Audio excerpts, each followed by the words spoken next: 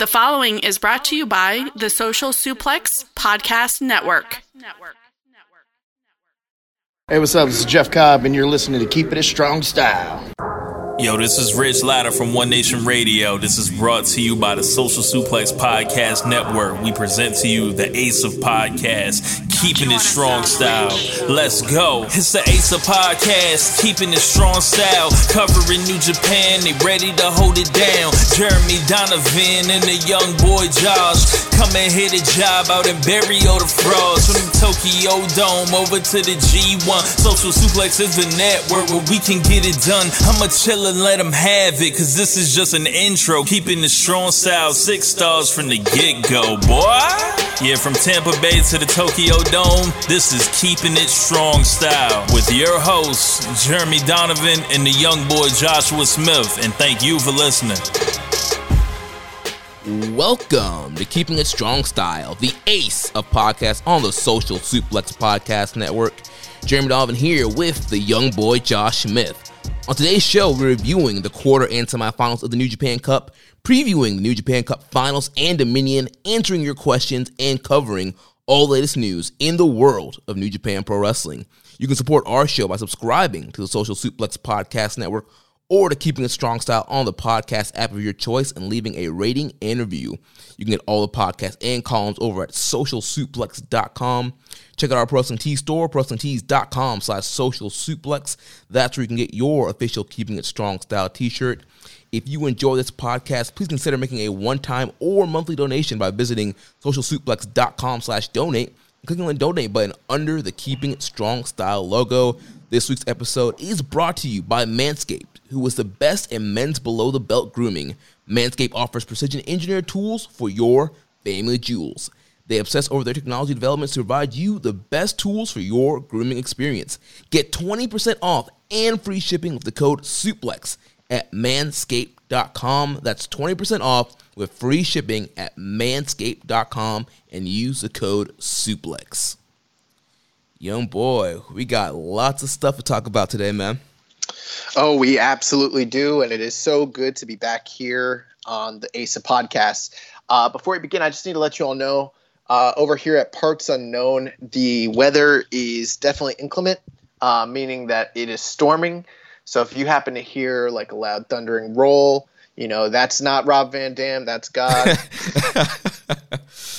He's the one rolling the thunder out here, and you actually might hear the soothing sounds of rainfall, you know, across the river next to the place I'm staying at. And, you know, some of you might find that annoying, but if you're anything like me, you probably find that very soothing. You might even want to just like take a little sound clip of it and, you know, stretch it out, put it on repeat, have a nice little treat for yourself when you go to sleep tonight. I don't know. Yeah, it's not coming in loud in the background, so I think we should be all good here. Well, it doesn't matter if we're good or not because we're doing this thing. That's what's happening. Nothing I can do about it. As I said, it's God, and He's undefeated. Even if Vince McMahon wants to say otherwise. Oh my gosh! Don't remind me of that freaking match. But yeah, we got lots of stuff to talk about today. We got New Japan Cup shows to review. We got the finals to preview, Dominion, Lions Break, Collision, Master Wato. There's so much to talk about, but I figured a good place to start with is a question that we got on Twitter from @SuperMastodon. Says, throughout the tournament so far, which NJPW wrestlers have thrived well in the no-crowd atmosphere, and who were some you think needed live fans for them to convey more compelling performances? Oh, that's a fantastic question because I think that's something I wanted us to talk about last week. We didn't do a good enough job kind of discussing. I'm sure it'll come up, you know, as we do our reviews. But as far as, you know, those who have thrived, we'll start off there. The first person that comes to mind for me is Tomohiro Ishii. Yep, that's the first person I was thinking about as well. You know, it's no secret. Tomohiro Ishii is one of the best workers, you know, of his generation. One of the most underrated guys out there. I kind of liken him to being like New Japan's Cesaro at this point, basically. And the great thing with him is like, yeah, he can thrive in a setting where there's a crowd, but you know, his offense is so visceral. His selling is, you know, so compelling. And everything that he does is action-packed. The facials, the voices that he makes, like he's all around already a complete performer, but in this setting, he's one of the few guys that I think truly shines. Yeah. And it's like we've been, go ahead. It's like we've been saying, the formulas to success in these empty arena matches are either the matches are really short or they're very hard hitting. And obviously with Tomohiro Ishii, Mr. Strong Style himself, the guy that all he wants to do is smash. That's exactly what we got here in all his tournament matches. They were all very hard hitting, very intense. Exactly what you were saying, young boy. Yeah. And, my honest opinion, I think that that's a good thought. But I don't think it necessarily is the end all be all when it comes to it either needs to be short or it needs to be hard hitting. Because I think we've seen some traditional classic wrestling matches that have been pretty compelling without just strictly being like, say, a Hoss fight or something of that nature. But the matches do need to be very action-packed, very compelling. And, the things that bring it down are when they're playing to the crowd, when there is no crowd, when they have spots that are designed to pop a crowd, and they're basically anticipating that we as the audience at home are that crowd. So it's like they might hope and anticipate that we're responding appropriately, but there's no way to kind of know. So sometimes it just sort of falls flat. The second person that comes to my mind that's thriving is Hiromu Takahashi. Yeah. And like you mentioned, he's not necessarily as hard-hitting as, say, an Ishii or Nagata, but he's very dynamic. He's very charismatic. He does a lot of his offense, his Falcon Arrows, his drop kicks, his Hurricane Ranas. They're fast. They snap hard. So, yeah, he's not, killing guys with forearms like Ishii, but he has that quickness and that dynamic movement in all his matches. Yeah, and I mean, we'd be remiss to kind of label him, say, just a spot monkey or something like that, because he's far from that. He's clearly a very talented professional wrestler in all facets. So he can do chain grappling, he can do the hard hitting stuff, he can tell stories, everything of that nature. But I think what is captivating about Hiromu Takahashi is how entertaining he is in this environment. So whereas some people in this tournament are playing to a crowd, and Hiromu has basically turned it to playing to the television audience. And there's a keen difference there. And it has to do with the way that he's making his facials. I think the match with Toriano is like a really, really good example of that. Like, he's still playing, but it's not to a fictional audience. It's literally to you directly at home. And it's a fine line to kind of walk, but you can tell the difference between someone who kind of gets that versus like, and I don't want to bury anybody, but I'll throw a name out there, like a Show. Show's still having great matches and doing really well, but he's playing to the crowd, and a lot of the guys were kind of doing that to some extent because I think it's their nature. And Hiromu's kind of found a way to kind of rise above that sort of thing. I think Nagata thrived in this setting. Yeah. Anyone else come to mind for you? I mean, we only saw him one time, but Suzuki, one time in singles, we've seen the multi-man tags, but obviously the Suzuki-Nagata match was great. And I thought, if Suzuki had went on, I think he would be another guy that would have thrived. Guys like Kojima did very well in this environment. I'm trying to think if there's anybody else that pops in my mind. Well, I think we named some good names there. Let's talk about who could have done better had there been a crowd, and I think the question was specifically who needed live fans for them to convey more compelling performances. I'm going to start with one that might be controversial to some folks, but Sonata. Okay. That I completely agree with that. I think a lot of what Sonata does is timing based. Okay, so like he has these spots that are very snappy and impressive, but they're designed to get oohs and ahs from a Japanese crowd. Right. They're, once again, like you mentioned earlier, his matches, his movements are designed for pops. And so, yeah, he's doing all these kind of cool moves, but yeah, there's nobody in the arena to pop for him. And obviously, he's quote-unquote cold skull. He's not, very charismatic. There's not a lot of, facial expressions from him. So you're not really getting that energy that you're getting from a Hiromu Takahashi. I'll throw a name out there, and this person has actually been pretty fantastic in the tournament. Fantastic, very good. I'll say they've been very good in the tournament, and it'll be surprising for many people to hear me say their name, but I think Kazuchika Okada. I knew you were going to say that, and I absolutely agree with you. Okada, he's one of these guys, he has that main event style, those 30-minute classics where they start off slow and they suck the crowd in with the story they're telling, and then you build up to that crescendo at the end, that closing sequence, and then the crowd is on their seat, they're losing their mind, and that energy and that atmosphere that adds to his main event matches. Well, none of that's there for these matches. Yeah, and the thing is like he's still having really good matches and everything of that nature, but they're still about as long as they would have been regardless, and they're still worked about the same. The only difference is he's a little more vocal. The matches, again, are good, but he hasn't really made any real adjustments as far as I can see, just from my observational eye. Yeah, to me, he's wrestling the same exact match, just there's no crowd there. I'm going to throw 4 names out there all at the same time because they're tied to one another. I think Ibushi, I think Taichi, I think Tanahashi, and I think Zack Sabre Jr. all needed a crowd in this tournament. All 4 of them. Yeah. Thinking about Taichi and all the cheating and shenanigans he does, a lot of that what adds to his matches are when the crowd is booing him and chanting "Go home Taichi," or you have the dueling "Go home Taichi, let's go Taichi" chants. That adds a lot to his matches and a lot to his aura when the crowd is booing him or getting behind him.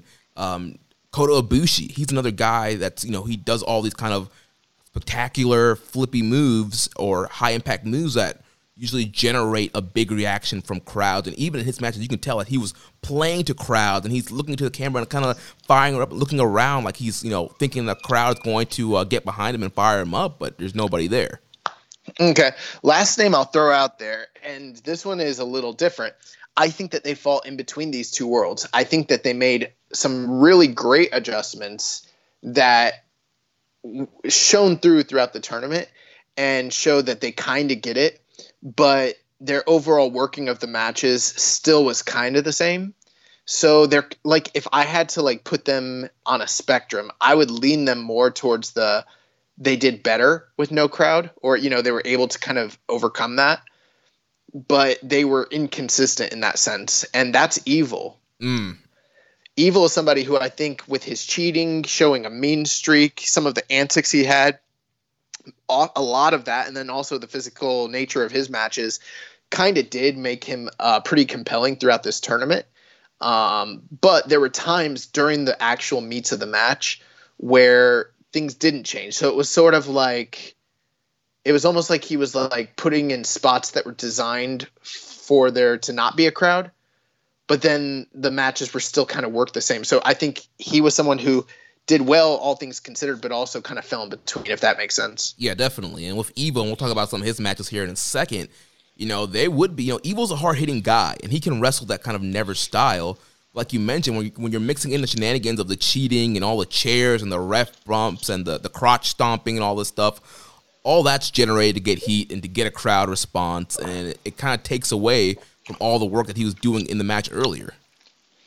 I actually thought most of his cheating antics were peppered in and done in a good manner. Personally, it's my take on it, and I thought that they kind of added to the fact that there's no crowd because they see a lot of those shots. They weren't just cheap; they were also nasty. So they were violent, and they did a good job getting the point of the story over that he was kind of telling, and it was kind of low key all throughout the tournament. What I kind of mean is more like the actual way he was working the matches, the tone, the pace, the length. Some of that kind of need to be worked on, if that makes sense. Yeah. But yeah, so that's a great question. Thank you, Mastodon or Super Mastodon. And, Jeremy, what have you been watching this tournament on? I've been using the NJPW EXT, the only browser extension for NJPWWorld.com. Has great features like dark mode, improved translations, layouts, custom and shared playlists, synchronized viewing parties, and much, much, much more. It will take your NJPW World experience to the next level. Visit njpwext.us today for details. I'm telling you guys, you want to use the extension when you're watching New Japan World. Yeah, man, we don't point you guys in the wrong direction. If we give you guys a recommendation, it's not because like we're benefiting from it. It's because it's actually really, really good. And trust me, do yourself a favor. Go on like Amazon Fire Stick or like Fire TV and try to use that app and then compare it to Danny's, and you will see a world of difference. I'm telling you. Yeah, I mean, those New Japan should be paying this guy, literally. Yeah. So let's talk about these nights here. So first night we got to review. Here's one thing I want to say. So we've got how many nights? We got 3 nights plus the Lions Break Collision, plus we've gotten more questions than I can remember in a really long time, plus a preview for 2 shows coming up. So what I think we should do is while we do review these, I think we need to keep it a little short because we already have, you guys know us, we got those Okada Mega 4-esque, episodes that go super long. And if we do the super in-depth analysis on every single match here, we'll be here all night. So I think we should keep it on the short side, but definitely I want to jump into these. Definitely agree. So we'll start here at night 6. So we had a second round match here. Yoshihashi defeating Bushi 10 minutes and 22 seconds. What do you think here? Good time. Surprisingly, this is one of the matches that I think we were dismissive of last week. And I kind of wanted to, like, going into it, I did not have high expectations. I thought these guys really delivered. Not going to sit here and call it a classic by any means, but and it wasn't even, I don't think, as good as Yoshihashi and say Tenzan. But as far as just having a good, solid opening round match, with Bushi looking really good and getting a lot of hope spots, I thought this was a good match. Yeah, it was a solid opener. I mean, not too much to complain about. Just 2 guys kind of going out there doing their thing. And yeah, it was a good little match. Gentlemen's 3, a good way to kick off the show. Nothing egregious, nothing bad. It wasn't great or anything, but still a solid matchup. And Yoshihashi. Yeah, I think just the time, because I just think because the time was so short, it didn't leave a sour taste in my mouth. I would have gone even a little higher than that, like 3 1/4 even. Yeah. Yoshihashi he picks the win up with the Karma and puts Bushi away here. Nice. So then we move on to Sonata defeating Sho 14 minutes and 43 seconds. Really, really good match. This was something that last week when we talked about it, we didn't know what this match would exactly look like. We thought it could have a high aptitude, but it also could be clunky just given the styles of these guys. And I think both of them went in there and put in a great performance. The star of this match to me was Sho, though. Yeah, I absolutely agree with you. And, a lot of times we talk about with Sonata, he kind of wrestles to the level of the guy he's in there with. And what we've seen with Sho in this tournament, he's really hungry. We saw the fight he brought to Shingo. And, I thought, Sho was definitely kind of the standout here and kind of overshadowed Sonata for me personally. I think Sonata played his role perfectly in helping to make Sho look good. I'm not saying Sho on his own isn't great. He is. But I think Sonata had a lot to do with giving to Sho and making him look good, which is a hallmark of a great wrestler.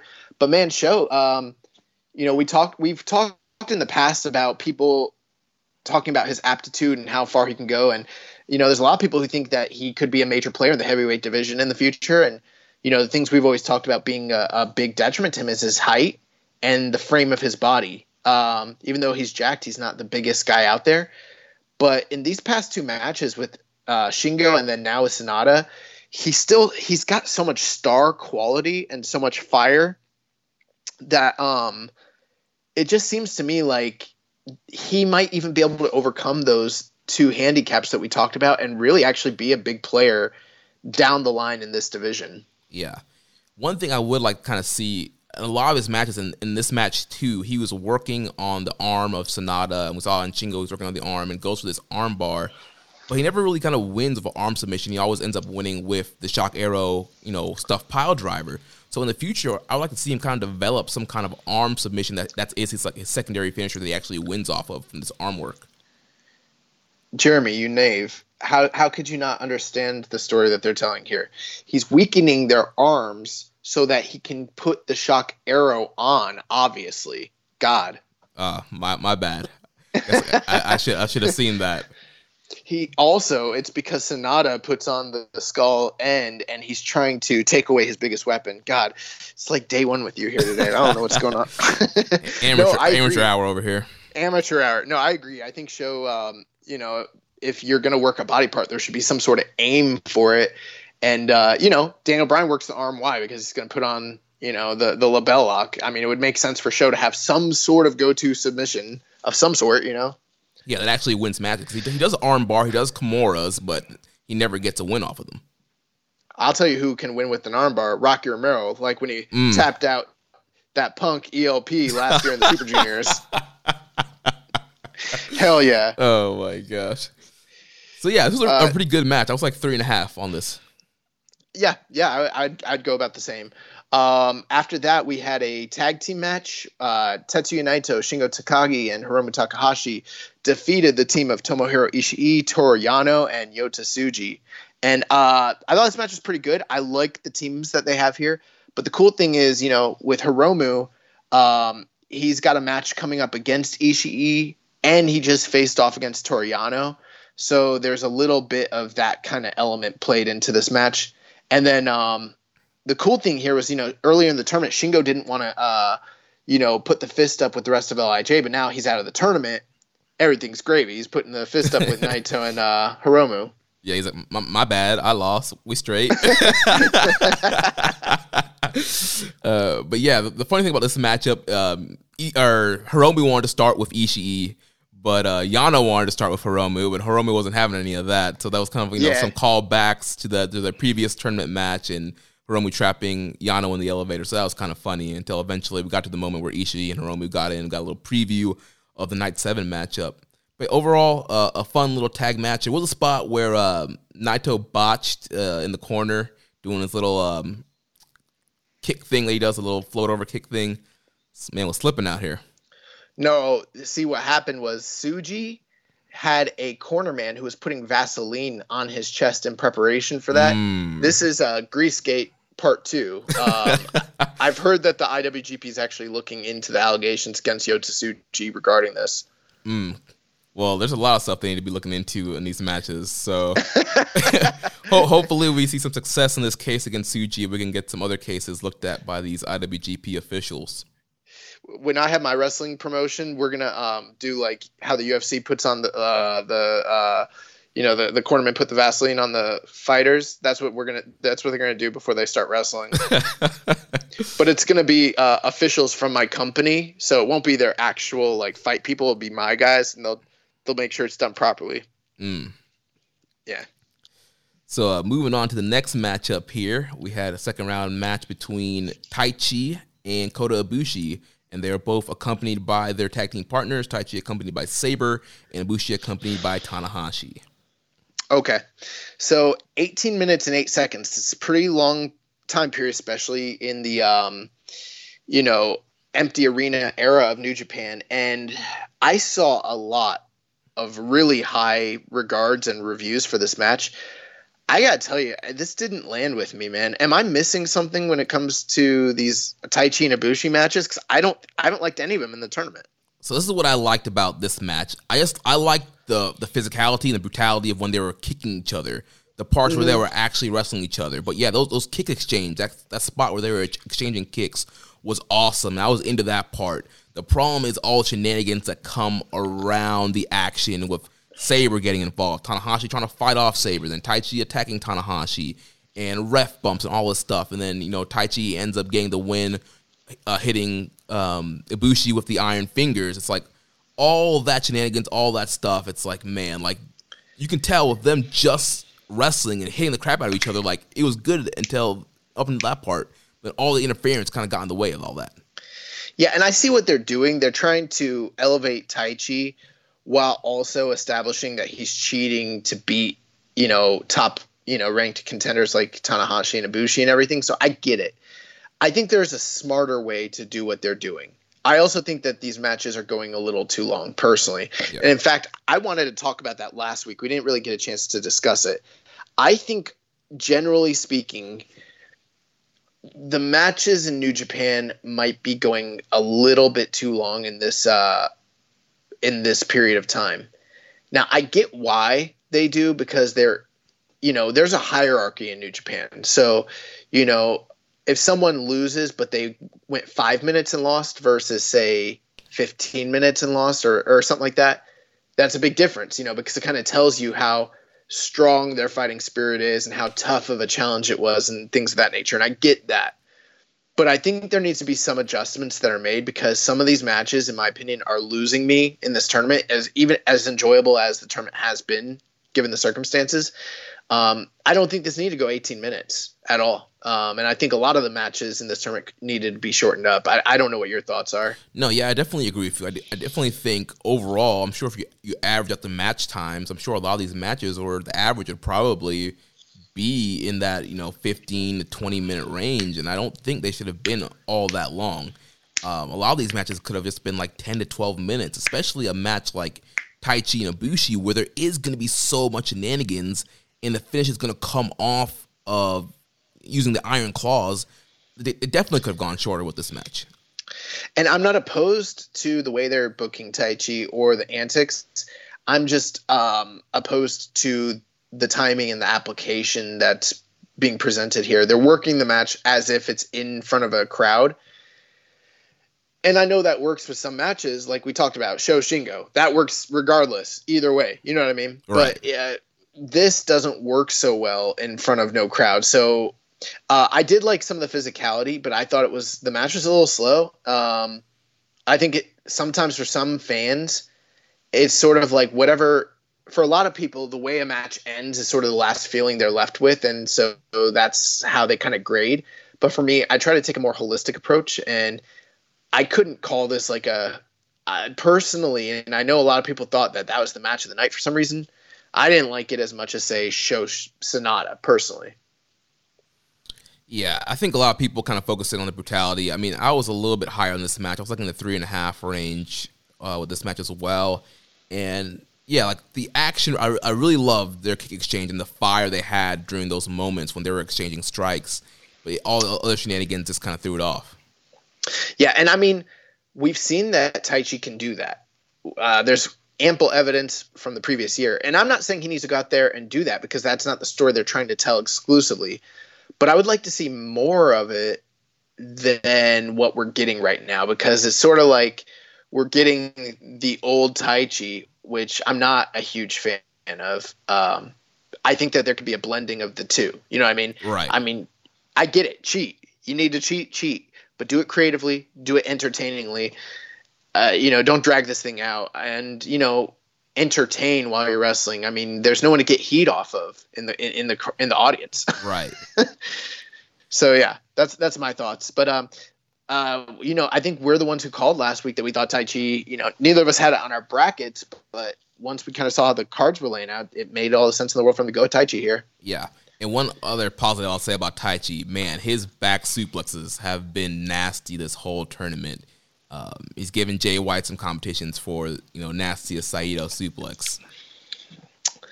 Yeah, I think he's had a really good one for a while now. I would agree. So then we move on to the main event of the evening, which was Evil defeating Hiroki Goto, 18 minutes and 25 seconds. Yeah, so I stand corrected here. I thought New Japan would go the tried and true method and go with Goto. They kind of threw a curveball to me. This was kind of what I feel like was at the time a toss-up, kind of like a 65, 45 type of situation. It could have gone either way. But, yeah, Evil pulling it out. I mean, were you surprised here? Or? No, not really. I mean, Evil was the guy I had circled here. I was expecting Evil to beat Goto. I just figured you would need at least one LIJ versus LIJ matchup somewhere in this tournament with all these members being in it. But I wasn't expecting what we've been seeing from Evil, though, with all the kind of cheating and doing whatever it takes to win, which we really saw here in this match with Goto. Yeah. Evil's first round match, I don't recall who it was against. Oh, it was Kojima, right? Right, where he cheated. He had to use a chair on the strongest arm. That's right. Okay, that's what I was going to ask you, because we've covered a lot of matches here. So he did cheat in that match, and then in this match, if I recall, I remember there was a ref bump, but I mean, was there? And I know he used a chair on the outside, but was there any explicit cheating here aside from those two things? Well, so the ref bump towards the finish, he stomped Goto in the crotch. That's right. Okay, so not only was there a ref bump, but he took advantage and really, bent the rules, went outside, and kind of was, which I like that, because here's the thing. When you look at what LIJ is, a lot of fans today think LIJ are good guys. I don't think LIJ really are good guys, if you want my honest opinion. I think at this point in time, they've kind of been like tweeners, kind of remind me, I'm not saying in style or attitude, but they kind of fulfill a similar role to like what DX was in like summer of '98. Like, they're not good guys or bad guys. They're kind of in between. They're tweeners. Like, yeah, they're anti-heroes. But when you think about the history of LIJ and their roots and what Naito was when they first broke out in 2015, 2016, he was someone who was doing whatever it took to win his matches, and there was a lot of cheating, and there was a lot of, breaking the rules. And Evil's kind of doing that here in this tournament and kind of showing that he's willing to do whatever it takes to get what's in front of him. And, I don't necessarily have a problem with that or Evil cheating, especially if he's, they're going for more of a heel Evil here.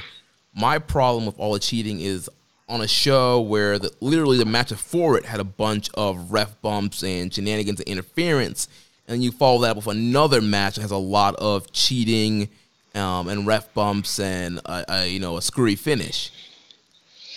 Yeah, I don't disagree at all. And this isn't even to really contradict you, but what I will say is, at least with this match, we got some really great action.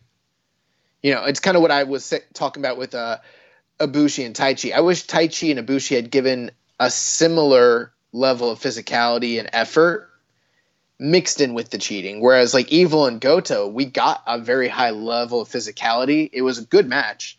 It just happened to have, more cheating in it and that sort of thing. And you're absolutely right. Like, it might not have been the best idea to have two matches back to back on the same night, having similar events take place. Yeah, like if maybe another match had happened before where there was a clean finish, maybe I wouldn't have been quite as frustrated at the finish of this Evil Goto match. But I understand the story that they're telling and why that finish had to be done. I think one thing, and this is the last thing I'll say here, some people felt like this might have been them trying to protect Goto. And I think the thing with Evil is they weren't we were listening to it in Japanese, so I don't even know if Kevin Kelly was picking up on this or pointing it out, but I didn't see a lot of chatter out there about people saying this is the story, Evil is being evil. I didn't really see that until till the third round. That's when I saw people start picking up on it. So I did see people being like, why are they doing this? Goto doesn't need to be protected. And it's like, they weren't protecting Goto, even though it does in a sense protect him, but that's more of a byproduct. The story is that Evil is being evil. Right. And I was kind of in that frame of mind right after watching this match. I really hadn't pieced together that Evil was cheating so much in every match, and I was just frustrated. I was like, we've seen Evil beat Goto clean before. Goto's eaten plenty of pins before. Like, why does Evil need to cheat to beat Goto? But yeah, then you see the Sonata match and you think back to all the matches. You're like, oh, they're telling a story here. Yeah, and you know what? I didn't pick up on it either. So it wasn't like I was some sort of like brainiac who was picking up on it. I didn't notice it because it was kind of low key the way that they were doing it. And that's a good thing, because now we're able to look back and be like, oh, look how smart the booking of this company is. And that's something as a fan that you have to appreciate, because oftentimes we think we know everything that's going to happen, and clearly we don't. Yeah, and we had a question here from @M_Chevalier on Twitter. Asks, which tournament has more ref bumps and cheating BS? New Japan Cup 2020 or Survivor Series 1998? #NJPW Deadly Game. It's been a really long time since I watched that Deadly Games tournament, but I've got to imagine the Deadly Games tournament has more. But that's just because that's my bias. I could be wrong. I don't know. Yeah, it's been quite a minute since I've watched Deadly Games 98. I don't even remember that being. I don't think it was a good tournament. It's one of those one night pay-per-view tournaments, and it's like 32 or 16 men or whatever. I remember The Rock and Mankind is a decent, finale, but I don't think the tournament's very good. Yeah.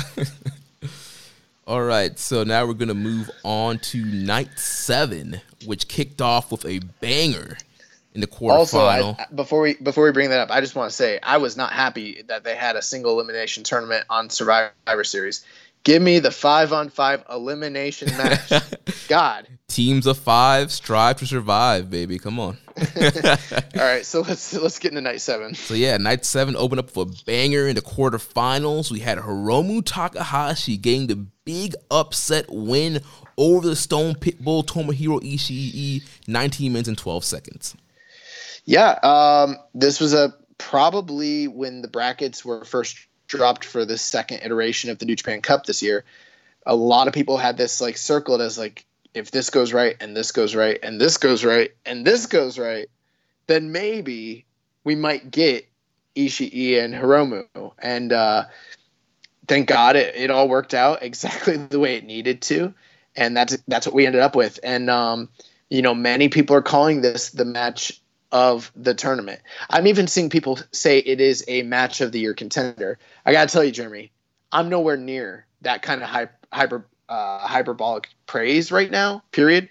But I think it was one of the top matches of the tournament. Just fantastic. Yeah, I absolutely love this match. I was literally standing up through the end of this match. Like, this match was just so great to me. I loved it. I was really high on this match. And, it's one of those things we talked about last week. It's like, we thought the more compelling option would be to have Hiromu to win. You get a fresh matchup with Hiromu and Okada in the next round. But it was one of those things like, well, it's New Japan, and typically in a big spot, the heavyweight's going to beat the junior, especially a guy like Ishii. And so when Hiromu hit that time bomb too and got the win, I was ecstatic and just couldn't believe they actually went with it and had Hiromu win. Yeah. Fantastic match. It proves exactly what I've been saying for how many years have we been doing this show now? 3 almost? Almost 3, yeah. In November, I think it'll be 3. So I've been coming up in almost 3 years of telling you all that Ishii is a junior and we need him in this junior division. And this proved my point emphatically. This man put on a banger with Takahashi, put on a banger with Desperado. Can you imagine what this guy would do in the Super Junior tournament? Bro, Bandito and Tomohiro Ishii, come on. Like, my God. Dragon Lee, come on. Oh, dude. Yes, give me that Dragon Lee Ishii match. Oh, my gosh. Dragon Lee and ELP, sign me up. My God. Because he will murder ELP. But, no, in all seriousness, though, this match was just really fantastic. Very high pace, hard-hitting, excellent selling from both guys, crazy physicality. And one of the smartest things about it is that, I was watching this with my girlfriend, and these are 2 of her favorite guys in the promotion. And when Hiromu hit his first time bomb, and then Ishii kicked out, and then I think, did he hit him with the second one, and he kicked out again? No, so I think a lot of people confuse this. So he hit the Dynamite Plunger first, then the time bomb one.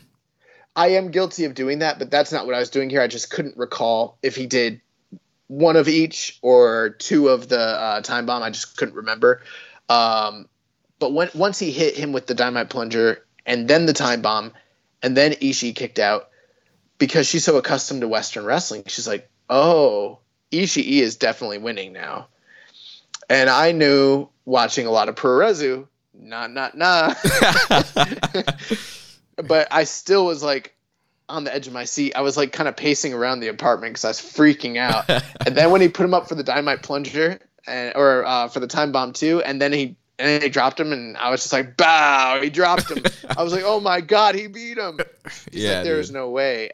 And then he did beat him, and she's like, oh, they made Ishii look strong because he kicked out of so many moves. And I was like, Ding, ding, ding, ding, ding. We have a winner. That's exactly what they did here. And you notice Hiromu never kicked out of any brainbuster, you know? Yeah. And that's something that, like, in the West, a lot of fans are predisposed to thinking that in order for a match to get to the next level and be a true classic, you need that Shawn Michaels Undertaker formula: finisher, kick out, finisher, kick out, finisher, kick out. And there's a time and place for that, and that's great. But not every match needs to be that way. And you can have a really high-level, compelling match without guys spamming their finishers, and that's New Japan's great at it. This is a prime example. Yeah, and also the story here with Ishii being the quote-unquote heavyweight here, a lot of his strikes were more hard-hitting. His moves were, taking up more damage to Hiromu, and Hiromu literally had to throw everything he had at Ishii. He even hit Ishii with his own brainbuster to try and put him away. That's right. Yeah, Dynamite Plunger, Time Bomb 1. He threw the D out there, that triangle choke. And then he finally had to pull out his super finisher, the Time Bomb 2, which he debuted at Wrestle Kingdom this year to defeat Will Ospreay. It took that to take out the Stone Pitbull. Yeah, and here's the thing. If you're watching this and you're like, oh, clearly Hiromu can go with the heavyweights, it's like, no. Because think of it from a kayfabe sense. Tomohiro Ishii is a very strong, very tough competitor for anybody on any given night, but he's one of the lower echelon, upper mid-card guys. You know what I mean? And Hiromu had to bust out everything that he had to put him away, which would tell you that 9 times out of 10, or like, if these guys fought 10 times, I don't know if Hiromu beats him 8 of those times, 7 of those times, 4 of those times. This seemed like this might be like the one time out of 10 that he could have hypothetically, quote unquote, beaten him. You know what I mean? Right. Ishii could very well, in the kayfabe sense, have beaten this guy maybe say 9 times out of 10 if he just got the brainbuster on. You know what I'm saying? Right. It wasn't like Ishii was pulling out all the stops to beat Takahashi, but Takahashi's pulling out all the stops. So it's like he got the win. It mattered. It counted. It's a big deal. But there's still a gap between the top level heavyweights and where Hiromu's at. Like, he's a threat, but he's not quite there yet. And so he's got a goal to kind of aim for. You know what I mean? Right. And I think we'll see that in his next matchup when we get to that in a second. But go ahead. Oh, I was just agreeing with you. I was saying, I agree. But yeah, so we have a question here from @Chris_Ertz on Twitter. It says, after seeing Hiromu almost kill himself taking that bump versus Ishii, is it unfortunately not a question of if, but when he'll break his neck again? And do you think he can alter his in-ring style to avoid an inevitable catastrophe? I genuinely fear for his life. Well, here's what I'll say. Fearing for, Hiromu's life because of the way he wrestles isn't necessarily unwarranted. But because of the fact of his neck injury, I don't know if that is necessarily warranted. Like, you know what I mean? Mm-hmm. I don't know all the details about the surgery that he had and everything. They're kind of hush-hush. But from what I understand, this is just my understanding, it wasn't like he got a spinal stenosis the way that, say, like Edge and Stone Cold and Lita and all those, and like Kurt Angle got. You know what I mean? Right. From what I've heard, and maybe you know more about this, Jeremy, than I do, he's supposed to be 100% at this point and is no more at risk right now than he was prior to the injury. And I got to tell you, I think he has altered his style. I do think he's doing a lot of dangerous things safely. I'll add, I don't think I've cringed too much personally watching Hiromu. I mean, he hasn't had a lot of matches back, but I think he's been generally as safe as possible given the style of wrestling he does. I know what he's talking about. What he's talking about when he took a lariat, right? Yeah, Ishii lariated him and he did a head bump. It wasn't even really a head bump. He took a lariat and he was gonna do like the flip over sell, like a flip bump, and he just didn't get all of it. I mean, that could happen to anybody. That has nothing to do with his wrestling style. It just has more to. I mean, that it was a long match. It was a hard match. I'm sure he was probably gassed to some degree, and he just didn't get all of it.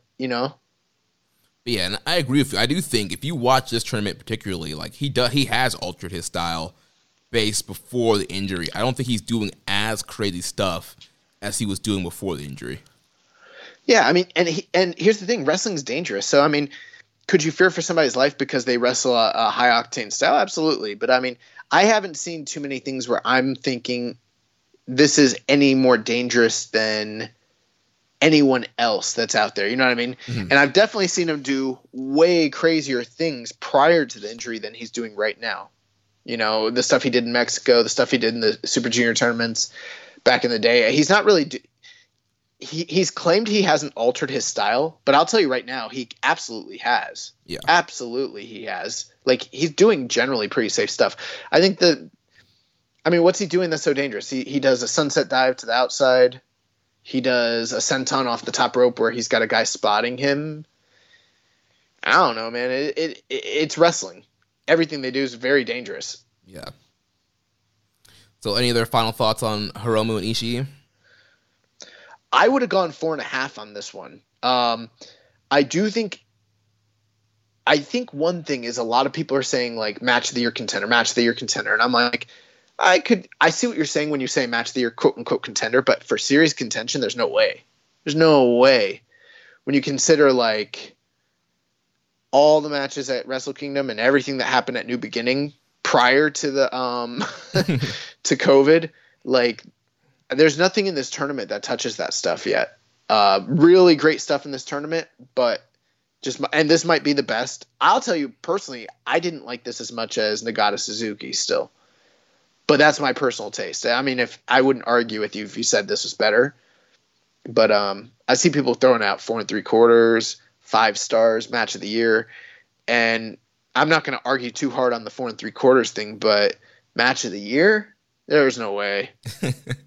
Yeah, I was one of the 4 3/4 people. And like, I was like 4.5, and then Hiromu won. And I was like, screw it. Here's an extra quarter star. Jeremy's like, I ain't no coward. I'm gonna throw a quarter on it.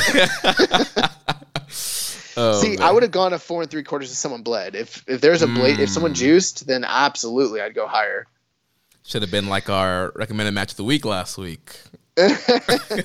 But yeah, man, this was great. The only thing was this was such a high standard. I don't think the rest of the night could live up to it. Right. So let's keep going on here. So next up, we had Evil defeating Yoshihashi in 2 minutes. I loved it. I love this so much.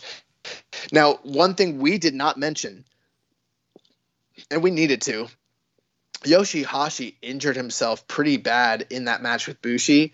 I remember what happened, sort of. It was a spot where he was coming out of he was running into the corner, and he came off the corner and like he twerked his knee, and it looked really bad, and it was not too far off from the end of the match. Do you recall exactly what happened? I don't remember it spot for spot, but yeah, that was kind of the gist of what you just said. When I saw the way he came down, I think he was supposed to come down on both his feet, and he came down on one of his knee, and his knee kind of bent, and it looked really nasty. And I was like, oh, he's hurt. But then he worked the rest of the match and finished. And I was like, oh, I guess he's fine. Yeah. And then he came out the next night. And so I hadn't looked into this, and I was not aware he was injured going into the match with Evil. But apparently he was, and they took full advantage of that because Evil beat the shit out of Yoshihashi and squashed him. Yeah, this was a squash match. Beat him up, attacked the injured knee, locked in the Scorpion Death Lock, and got a submission win here. And I think, did he not attack him before the bell with the chair? Yeah, he did, yeah. Yeah, he attacked his knee with the chair. Evil, putting people out, putting them out of the business, cheating, showing, ruthless aggression out here. My God. Yeah, it was pretty great. I like this side of Evil, and, I'm all for Yoshihashi. After he put in 2 mega strong performances, he gets squashed. Absolutely. I'm all for that. Yeah, this was a pretty good squash here, and, in a way, quote unquote, good storytelling, obviously attacking the injured leg and getting the quick win. Favorite squash in New Japan since Hiromu and Kushida. Not quite to that same level, but I mean, it's been a while. This one was good. Yeah. Oh, you know what? No, sorry, take that back. favorite squash since Kushida got rolled up by Taguchi. Yeah. Wasn't it like 30 seconds, something like that? He beat him in like 12 seconds or some shit. It was something crazy. Oh my god. So Evil moves on, and so we've got Hiromu moving on in the A block, Evil moving on the B block, and then we come upon our tag team match in the middle of the card. We got Naito, Shingo, and Bushi taking on Goto, Sho, and Yuya Uemura. 9 minutes 34 seconds. Fine match. Let me ask you, Jeremy, are you getting tired of these LIJ multi-man matches in the middle of the card? Yeah, it's just kind of there. And on this show, we always kind of praise these LIJ multi-man matches. They're always pretty good, but I don't know. I'm just kind of like, it's just kind of there. Obviously, they're setting up Shingo and Sho for Dominion. They're getting some fuel to the fire there, but there's nothing really going on with the rest of the matchup there with the guys involved, and just kind of like, eh. One thing I was kind of anticipating was that during these matches, they might involve potential challengers who were maybe on an off night. You know what I mean? So right. I know on this night you couldn't do that because everyone was involved, but on the other nights, we might see Okada and, Naito kind of jaw-jacking, or we might see some, kind of tension between Sonata and Naito, or Evil and Naito, or whatever. We haven't really gotten that. Like, Naito's just kind of been there, just being Naito, and these matches have all been about the other feuds and the stuff going on in the tournament, and like Naito's just the third guy. Right. It's weird. Yeah. I don't know. This was fine. I will say, I thought Uemura looked really good, and he showed a lot of fire battling with Shingo, and I want to see a Shingo-Uemura singles match now. Dude, we're at a point where, like, I know we always say stuff like this, and it's like hyperbole, but it's like, bro, who's the weak link right now in the Young Lions classes? I mean, you got Gabriel Kidd, you got Uemura, you got Tsuji, you got Narita, Coughlin, Connors. I mean, all of these guys are freaking incredible. Like, they're all studs. Like, it's kind of crazy. Yeah. So yeah, Bushi ends up getting the win. He does this cool kind of fireman carry code breaker thing onto Uemura to get the win. And then post-match, Shingo's holding up both the Never title and the Never six-man title, asking Sho which one does he want. Sho wants the Never title. Shingo tries to hit Sho with the title, but Sho ducked, clotheslined him, and got the advantage over Shingo. Yeah, fuck you, Shingo.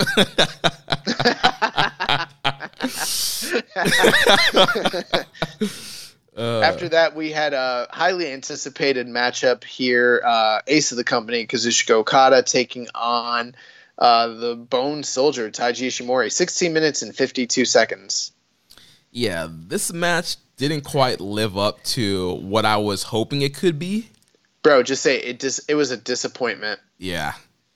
Bro, it was like a 3-star match, which is fine, but it's 16 minutes long. What's the rule, Jeremy? If it's gonna be 3 stars, it has to be short. Yeah, bro. If you're gonna have a 3-star match, you better keep it short.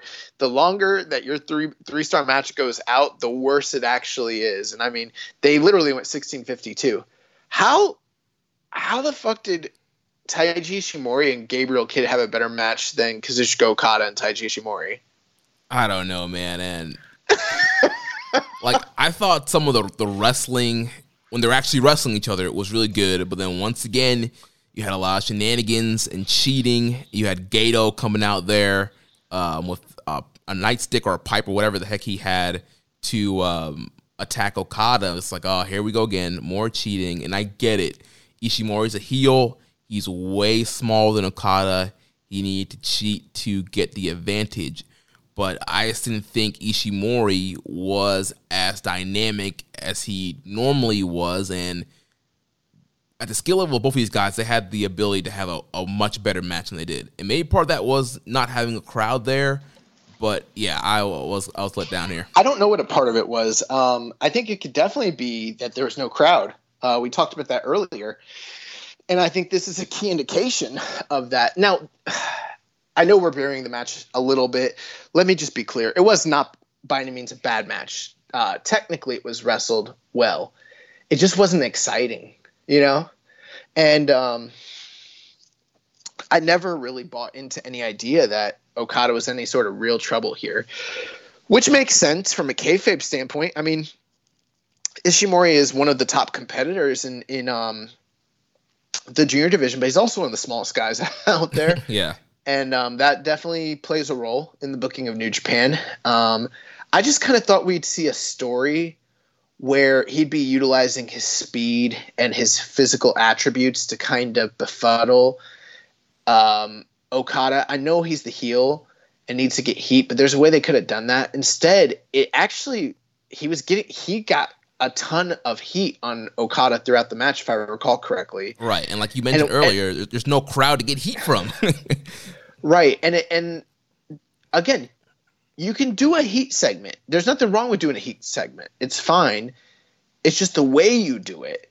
This was actually somewhat reminiscent of what happened with Gato in the first round. Like, it wasn't quite that level, but it was just kind of there. And this was a match that a lot of people – I think what sucks about it, you know, we can come out here and complain all day about a match that doesn't deliver, that we might see, you know, once a year, once every couple years, you know. For instance, like Zack Sabre and Ibushi, for example. We can complain about that. That's fine. They didn't have the best outing. But we know they're going to wrestle a ton of times again. No big deal. But when you kind of have this one unique thing, I don't know if Okada and Ishimori will ever wrestle in a singles match ever again. Probably won't. Yeah. They probably never will. So it's like you have this really cool opportunity to do something really fun. I'm not saying this needed to be a match of the year or anything, but dude, come on. It just kind of was deflating for me. Yeah. And, you know, Okada won again. LOL, Okada wins. Yeah, and let's talk about the move that he's been using recently, this new submission hold. The quote-unquote Cobra Clutch, not Cobra Clutch. Yeah, so let's be very clear here.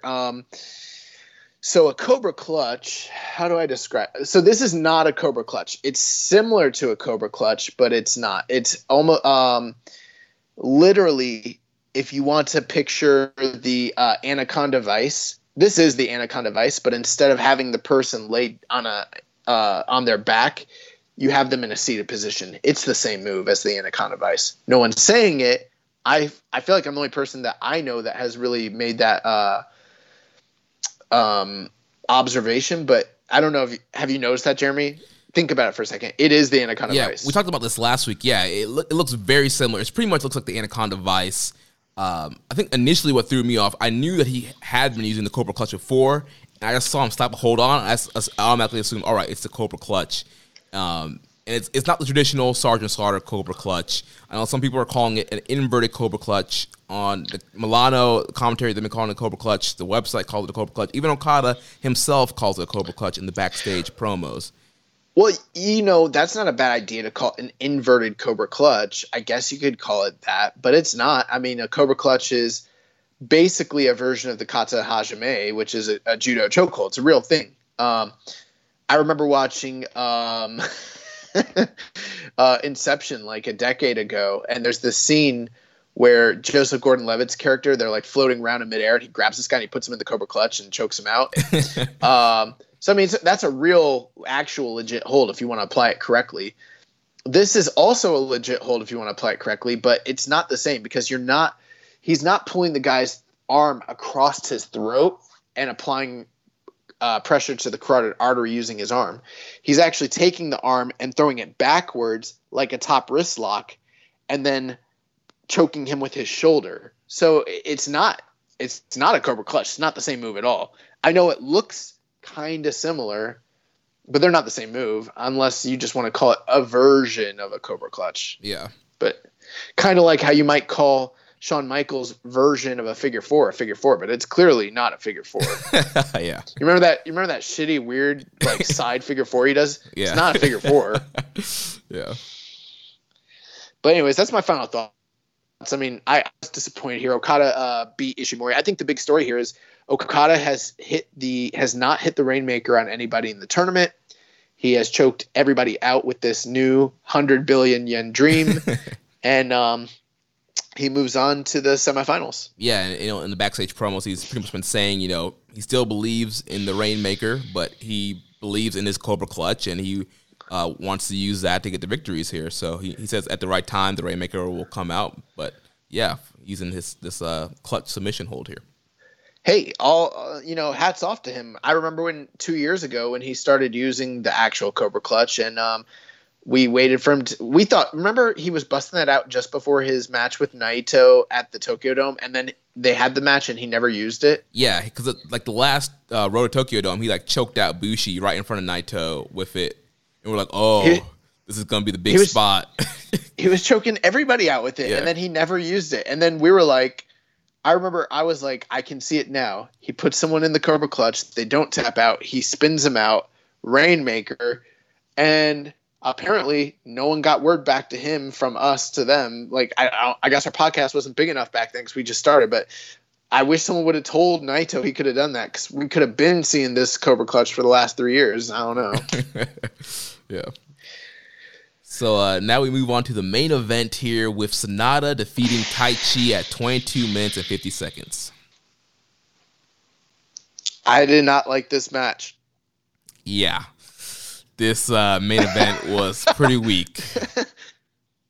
I wasn't surprised, but, you also think it's the main event. These guys are going to deliver. Not so much. And I was just thinking, like, my God, they're really going to put Sanada in, Osaka-jo Hall after this match with Taichi? I don't know, man. I mean, he had a cool match with Sho, but I mean, it's not like the Taguchi, Taichi, and Sho trio matches are really inspiring me to want to see Sanada and Naito at this point. So I was kind of like, this is kind of different. I don't know. Yeah, and again, like we say with Sanada, he definitely wrestles to the level of the guy he's in there with. And in a way, Taichi's that way also. When Taichi's wrestling Ishii, like, he has to go. And so here, once again, we kind of see a lot of the shenanigans. He's using the tag rope for choking, a lot of cheating throughout the matchup here. And Sanada, once again, just not really emoting, not being frustrated with the cheating, just kind of, paint by the numbers Sanada match. Yeah, I mean, you pretty much said it all. 22 minutes and 50 seconds. This actually was probably one of the hardest shows for me to get through, to be honest with you. I mean, the first two matches were really cool. We had what might be the match of the tournament, cool squash. But then I was like, another LIJ, tag. Oh, this Okada Ishimori match, which I was excited for, didn't deliver. It was long. And then this match, I don't really recall that much from it. I just remember stuff happening, to be honest with you. Like, yeah, it was long, and I was like disappointed. And I mean, I know it's a little unprofessional for me. I feel like this is one of the few times I've ever been like flat out, this was a main event, and I don't really recall that much from it. I can just tell you how I felt, and I didn't feel happy, and I was kind of bummed, honestly. Yeah, at the end, you had the whole match, Kanemaru was on commentary. At the end, Kanemaru jumps off from the commentary desk and gets involved in the match. We had a ref bump. Taichi hit a low blow, but then Sanada shoved Taichi into Kanemaru, and then he did a O'Connor roll to get the win over Taichi. Now that you say all of that, I recall it all. But like off the top of my head, and it's weird because I have such a good memory, and normally I can pull stuff off. And the funny thing is, like, Sanada hit him with the O'Connor roll. Great. We know that he can pin people with the O'Connor roll. We've seen it time and time again. But in this tournament, I think he beat Taguchi with that too, didn't he? I think so. I think it was a roll up or something like that. Yeah. Maybe I could be wrong, but it's like, did he really need to roll up Taichi? I mean, is that really going to hurt Taichi's chances in his tag team match with Zack Sabre Jr.? So, like, it's like they didn't want to undo the good faith, quote unquote, that they built with Taichi in this tournament. Little do they know. I mean, I don't know how fans over there feel about it, but over here it feels like, man, this is the thing I'm always talking about when I'm always like, Taichi has a great performance, builds up my, and then I'm like, all right, I'm not going to bet against this guy anymore. He finally won me over. And then he goes and undoes it. And then I'm like, I'm never going for this guy again. And then the next time he comes out, he puts in a fantastic performance. I'm like, oh, I was wrong. This guy, and it's so up and down. And he's not consistent. But he is consistent because it's all by design. It's not like he's missing the mark because he doesn't know what he's doing. This is on purpose. That's what makes it worse. He's intentionally shitty and then intentionally great. My God. But anyways, 22 minutes, 50 seconds, Sonata. Yeah, he had to overcome all the cheating with Kanemaru and Taichi. But then he just rolled him up, and it was kind of like, dude, he could have gotten an emphatic win to make him look strong going into the second night. I don't know. I wasn't a big fan of that. And once again, I think the finish would have been a lot better with a crowd, because the crowd would have gasped that, oh my God, Taichi's going to cheat to win, and then they would have gasped because Sonata pulled it out and got the roll up and won. I gasped when it was over. I was like, oh, finally, thank God. I saw him hit the I saw him hit that roll up, and I was like, fuck yeah, finally, let's move on. Yeah. So then that's it. That's the end of the night. Sonata cuts a promo, and we end up with our, semifinals going into night 8. We've got Evil and Sonata. LIJ member, LIJ powers collide. They explode. And then you've got Hiromu Takahashi taking on the Rainmaker, Kazuchika Okada. Yeah. So let's talk about night 8 here. So opened up with Minoru Suzuki, Taichi, Zack Sabre Jr., and El Desperado defeating Yuji Nagata, Hiroshi Tanahashi, Kota Ibushi, and Gabriel Kidd. This was a cool match. The surprising thing is that Suzuki Gun did not jump the Hantai crew right at the get-go. Right. They did a few moves for a minute or two and then went to the outside and jumped them. So little different, but kind of the same. Yeah. So Desperado ends up getting the win here with the Pinche Loco on Gabriel Kidd. Yeah. There. And then again, same story we've been talking about. Dangerous Techers challenging the Golden Aces and yeah, it's the Golden Aces. Yeah. And at the end of the match, we just kind of had them jaw-jacking. I think was Zack Sabre tying up Ibushi or something like that again. Trying to remember here. Oh yeah, so Sabre put Ibushi in a triangle, and then Taichi and Tanahashi were facing off, and then Nagata came out to save Ibushi. The whole time I was sitting there, I was like, dude, Tanahashi, get your boy. He's getting choked to death. What are you doing? It's been a weird build. Yeah. I mean, it's not weird because it's New Japan and this is just what they do with tag teams. But it's also been come on, guys, let's try a little. So next we had another tag match: Hiroki Goto, Tomohiro Ishii, and Sho defeating Tetsuya Naito, Shingo Takagi, and Bushi. This was a tag team match that on paper looks very, very good. I love this Chaos tag team that they got here, Goto, Ishii, and Sho. I mean, if I was going to put together a fantasy trio, that might be one of the more enticing ones. And they did a pretty good job here. And I kind of thought I don't even know who the 6-man tag team. Oh yeah, I guess it's Shingo and Bushi and Evil? Yep. Yeah, so I mean, I was kind of man, maybe Goto, Ishii, and Sho could go after those belts later on. That might be kind of cool. Yeah, that would be a cool trio. Yeah, but anyways, I mean, this was a match. Obviously, Ishii and Shingo, or I'm sorry, Sho and Shingo. That's kind of the big thing, and that's kind of the big story here. Yeah, Sho ends up getting the win over Bushi, hits the power breaker, followed by the shocked arrow to get the pin, and then post-match, Sho hits Shingo with a spear and holds the Never title over a fallen Shingo. What's the power breaker? It's the Project Ciampa, the power bomb into the double knees. Oh, okay, yeah, the move that You know what's funny is like in the mid 2000s, like when that move first came out in the Indies, that was like the most devastating like finisher, and everyone started doing it. And then now it's just kind of a move that everyone does. Really? I don't see that many people doing it.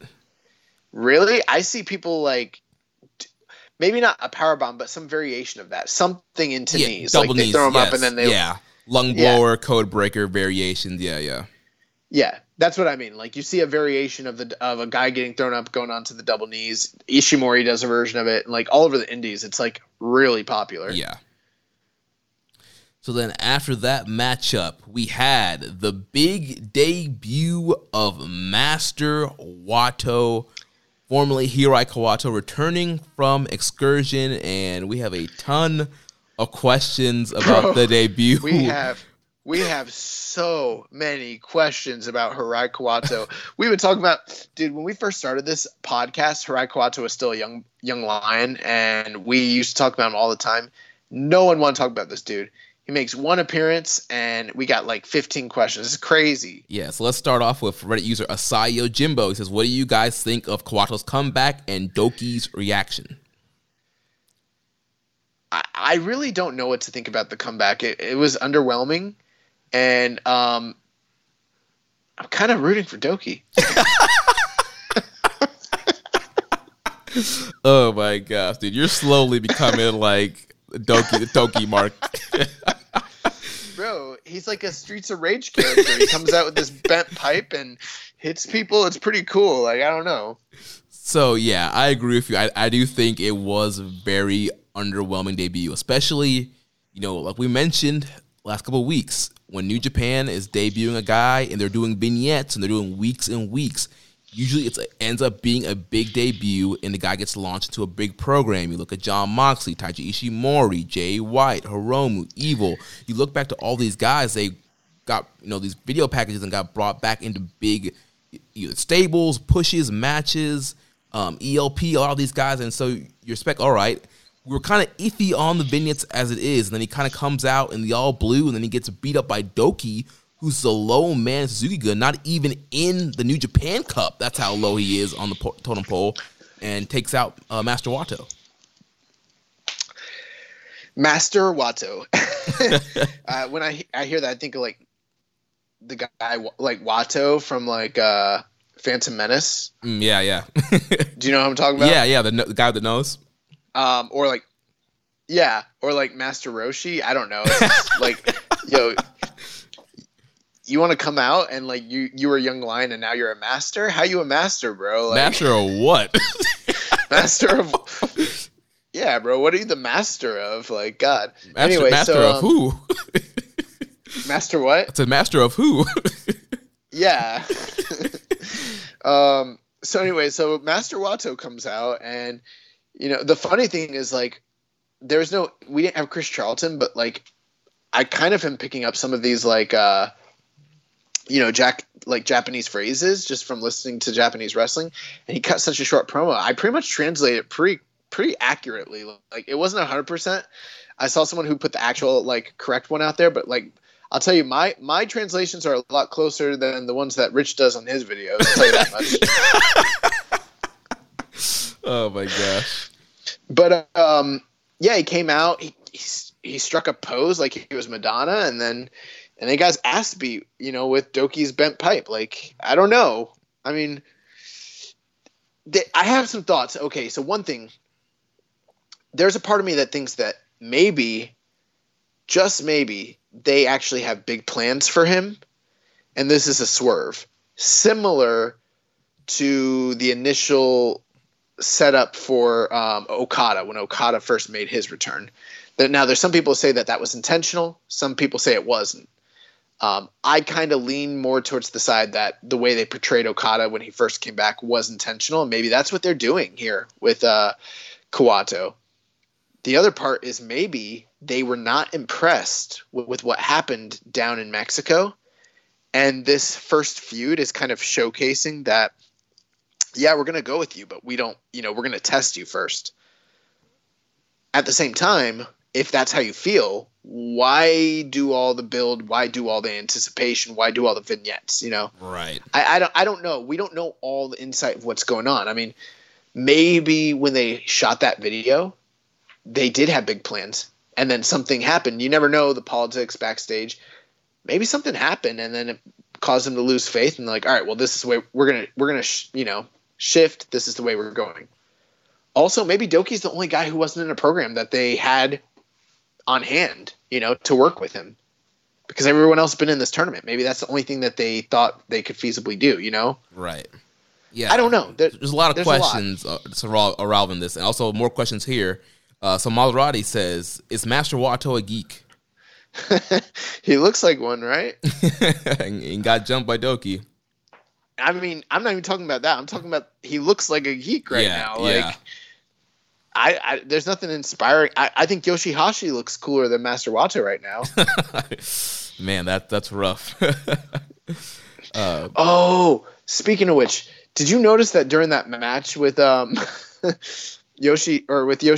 and Ibushi, that Yoshihashi kept looking when he was doing the butterfly lock or some chin hold, he just kept looking dead ass into the camera for like yes.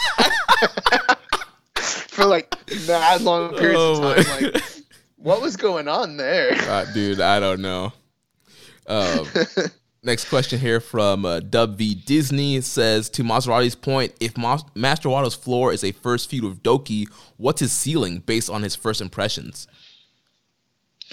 I mean, his first. I don't know what his ceiling is, because you just never know how a guy is going to do coming back from excursion. That's all I can really say. I mean, hypothetically, it could be, all-time legend. I mean, I don't know at this point. It doesn't look good. Yeah. The future, it's I don't know. It's definitely not quite as bright as we thought it would be. It feels like the way they brought him back makes it feel like he's not getting that massive initial push, but that he's going to have to like claw his way up like a Hanare or like a Desperado or something like that, Yeah. Next question here from Recent Maximum says, Master Wato going for the IC title first, or just skip the formalities and make him champ? Champ of what? Oh, man. I would love for him to come out and actually cut a promo and tell us what exactly it is that he is a master of. Yes. I think that this is supposed to be like the way he looks with his like gear and then his facial impressions. I think they're trying to imply that he's like somehow a spoof on Ip Man. Have you ever seen the Ip Man movies? The Hitman? No, Ip Man. No. The Wing Chun, or does he do Wing Chun? Yeah, he does Wing Chun, I believe. He was like Bruce Lee's teacher back in the day. Yeah, I haven't seen those movies. Oh, bro, you gotta at least watch the first Ip Man movie. That's what I think that they're playing off of, like Master Ip Man, Master Wato. That's what it looks like, anyways. But so I guess the way he's dressed looks like he's supposed to be like a kung fu master. But I'm not. I mean, we haven't seen him wrestle yet. Maybe he's gonna like introduce some sort of like cool ass like kung fu style into pro wrestling, like some Wato fu. Sort of like what AEW promised us when it came to OWE, and it just never happened. Remember when they cut that they did that press conference? Like, these guys are basically, Crouching Tiger, Hidden Dragon meets Lucha, and you've never seen it before. And then I was like, yeah, we never did see it before because company closed. There's no partnership. Those guys never came. What the fuck? Yeah, so it'd be interesting to see what his wrestling style ends up being. I hope it's like Glacier. Sure. Oh my gosh, that'd be hilarious. Murray Bone asks, is Master Wato vs. Doki feud the next Liger vs. Sano? That's my response. Highest Fly Flow asks, is it wise for Wato's first match to be Doki? You would expect an impressive win over a big name, maybe somebody like Taiji. I don't know, man.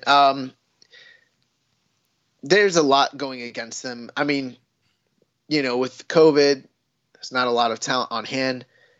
I think they do want to kind of utilize Doki. He wasn't even in the tournament. This is probably some sort of reward for him, which is good. And he's going to lose, obviously. I don't imagine that, Master Wato is going to lose in his first match. But I think it kind of depends on what their trajectory is for him after the fact, And so we'll have to see. What if the match really delivers? It might. I don't know. It might not. I mean, I would imagine it's probably not going to be the greatest given where it's slotted in the in the card, but you just never know. So who knows? Josh number 2 asks, after the Grandmaster presumably destroys Doki, where does he go next? I don't know, to a stylist, get some new clothes, get some new gear, get his hair done better. Like, I don't know. I miss the old. I want someone to look at Hirai Kawato and be like, you've changed. Yeah. I want somebody to have like the Wolverine meme where he's like crying like, with a picture with his hand on it. It's like a picture of like Kawato and a young lion gear. But as far as realistically, what do you see next? I mean, he's going to beat Doki. Right. So I'll say he's going to be a junior. So I'm guessing he's just going to be in that kind of, right now, kind of the low card junior mix and working his way up in the junior division. Well, here's an interesting thought. We don't know if there's going to be a Super Juniors this year or not. But if there is, it's going to be fairly soon. If it does happen. If it doesn't happen, oh well. But if it does happen, then that would tell you a lot about what they think of him. Yeah, I mean, he could be one of the bottom guys on the block, whatever block he's in. I mean, if he's a parity-based guy and he gets 8-10 points or something like that and doesn't finish, then he's right there with your shows and your Desperados and guys like that. If he does worse than them, then he's with your Dokis and your lower end juniors. Your Kanemaru's and your Gatos and Jados. Yeah, and your Tiger Masks, guys like that. So that's something that I think would be very interesting. Now, the big thing is after we get through with this, we're going to go to the next big tour is what, the Summer Series? Summer Struggle. What an apt name. Because trust me, we here in Florida, this summer is going to be a struggle, bro. COVID cases are rising. We have the fucking stupidest governor of all time. Like, my God. Anyway, so yeah, it's Summer Struggle is right. I don't know, man. I mean, that would tell you if he has another feud coming up during Summer Struggle, I mean, we'll talk about it later, but there is going to be a G1 later in the year, and that's when a lot of the juniors are going to have to take a huge back seat, provided there's not a Super Juniors. So, I mean, let's imagine that there's just Summer Struggle, and then we go straight to a G1, and then that kind of closes out the year. We might not, really see a push for any big junior, including, Master Wato, until, the tail end of the year, until January. I mean, yeah, that's a real possibility. Yeah. So, I don't know, man. Next question here from Reddit user Lester Murphy 34 says, "Hope I'm not too late. I've only been watching NJPW for a little over a year, so I'm not sure how realistic this would be. What if the dorky look of Kawato is just a swerve, and Doki attacking him will lead to another side of the Grandmaster, a darker side? Is that something you could see Gato doing?" Absolutely. I think that is similar to what they ended up doing with Okada when he first came in. If you watch his debut match against Yoshihashi at Wrestle Kingdom, he looks like an entirely different person, physically, visibly, aesthetically, in every capacity, versus how he looked at Invasion Attack when he wrestled, or it might have been New Beginning. I can't remember when he had that match, but when he wrestled Tanahashi, he literally was he looked like a geek, and he looked not self-assured. He looked like he was not ready. And no one was taking him seriously. And then when he wrestled Tanahashi, he looked poised. He looked like a superstar, and he ended Tanahashi's record-setting title reign. And the whole thing, a lot of people say it was all by design. It was a swerve. They made him look like a geek. They made him wrestle crappy so that when he went in with Tanahashi, he could be the prodigy and virtuoso that he actually is. And it was all an elaborate storyline. So I think that is completely a possibility, that some version of what you just kind of laid out could definitely be happening here. Yeah, it'll be interesting to see. Hopefully that is the path, and we do see a more kind of a serious, kind of badass side of Master Wato. Next question from Imp Matthew Mary says, after that Kawato return, are we predicting an Okada or O-Khan-esque debut match?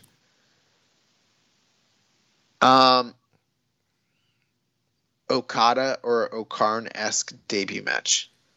Yeah, so I guess kind of like you pointed out, the match with Yoshihashi was not that great. It was kind of goofy. It wasn't that good of a match, and the Great O-Khan didn't have that great of a debut match either. Oh, at least the gimmick was kind of weird in the debut. So, are you talking about when he wrestled on those U.S. shows? Yeah. Okay, that's what was throwing me off. See, I don't count that as O-Khan's official debut because he hasn't really returned from excursion. You know what I mean? He might not even be O-Khan when he comes back. Right, because when Sho and Yo first came back, they wrestled some of the U.S. shows, and they were the Tempura Boys. Right. Which obviously is not the gimmick that they're working now. So, but yeah, I think that's absolutely a possibility.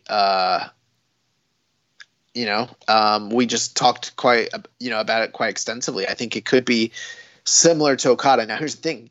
If it ends up being a flop and it's not by design, it just flops because it happens to flop, then that's one thing. If it's something where I guess it really just all depends what kind of expectations he has for him, on himself as a performer, how the company is kind of viewing it, what expectations they have.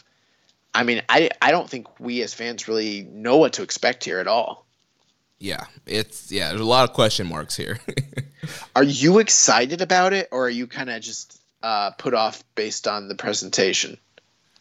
I'm not excited. I'm not put off. I'm curious. I'm like, what is the match going to look like? Like, how's he going to wrestle? Because obviously, I didn't see much of his CMLL stuff when he was a young lion. He was doing the basic young lion stuff.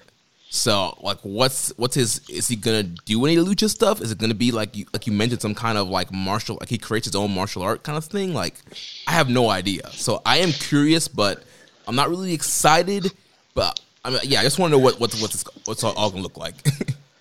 I love in the '90s when guys would quote unquote create their own martial art, sort of like Rex Kwon Do from like Napoleon Dynamite. Yeah. So I hope he like comes up with like Kawato, Kudo or something like that. Next question from Grunty Dodds. He says, in a week with several questionable fashion choices, I have several questions. Does New Japan Pro Wrestling have a wardrobe supervisor, or can the wrestlers wear whatever they want, unless it's Hitman cosplay? Ta-ting. I don't know. I don't know that they have a wardrobe designer, honestly. I don't know. I know there's Topla, I think is his name. He designs a lot of Puroresu gear. But yeah, I don't know if there's a quote unquote official, like WWE has like their seamstress people. Like, I don't know if New Japan has that. I think that you do have to. I think that you can't just go out there and wear anything you want. I think it does. I think there is some level of approval. I don't know how extensive that really actually is, but I don't. From what I've heard from a lot of the wrestlers is that things are kind of lax when it comes to this sort of thing. They get a lot of creative freedom. Yeah. Next question. I think he's talking about Carl Fredericks here. He says, a dangling earring seems like a recipe for disaster. How long before things get ripped out, either as a shoot or an angle? Yeah, I don't know. We'll talk about Carl Fredericks later on the show if the Lions break Collision. But yeah, I mean, the dangling earring, you can get some heat on that. You can get a heel, rip that thing out. Shout out to my Rocky V fans, because it reminded me of Rocky V when his son decided to get a dangling earring. I don't know. I was kind of thinking, I was like, what is this man doing right now? I remember like cringing all the time when like CM Punk would wear like a lip ring, Yeah. And this man's got a dangling earring. Like, that's definitely going to get ripped out. It's not a good, I don't know. Last question. Does Doki wear those baggy pants because it's the only way to hide his massive amounts of pubic hair? If so, is there a website and promo code that he could use. Well, Grunty Dots, I'm glad you asked. There is a website and a promo code that Doki could use. You can go to manscaped.com, put in the code SUPLEX, and get 20% off and free shipping of the Lawnmower 3.0. We've been telling you for weeks now how the Manscaped team has worked to perfect the greatest ball hair trimmer ever created with this new and improved Lawnmower 3.0.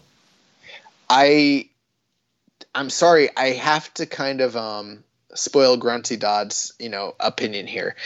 I happen to know that Doki, and I hate to put anyone's personal information out there, but I'm just going to spill the beans. Doki is an avid listener of this podcast and has already taken advantage of the Suplex promotional code. And from what I've heard, he is a creep in the streets, but he's well groomed in the sheets. Okay. So you don't have to worry about his pubic hair and those baggy pants. Those are a style choice. They are not, functional. Yeah, that's not what they're for. Doki was tired of getting nicks and cuts, so he knew that young boy and I would not steer him wrong. He slapped in that Suplex promo code, and now he is nick-free, no more accidents. Absolutely. So then, we spent so much time talking about Master Kawato. There was actually a few more matches on this card, night 8, and let's move on to the semifinal matchup here. We have Evil taking on Cold Skull Sonata.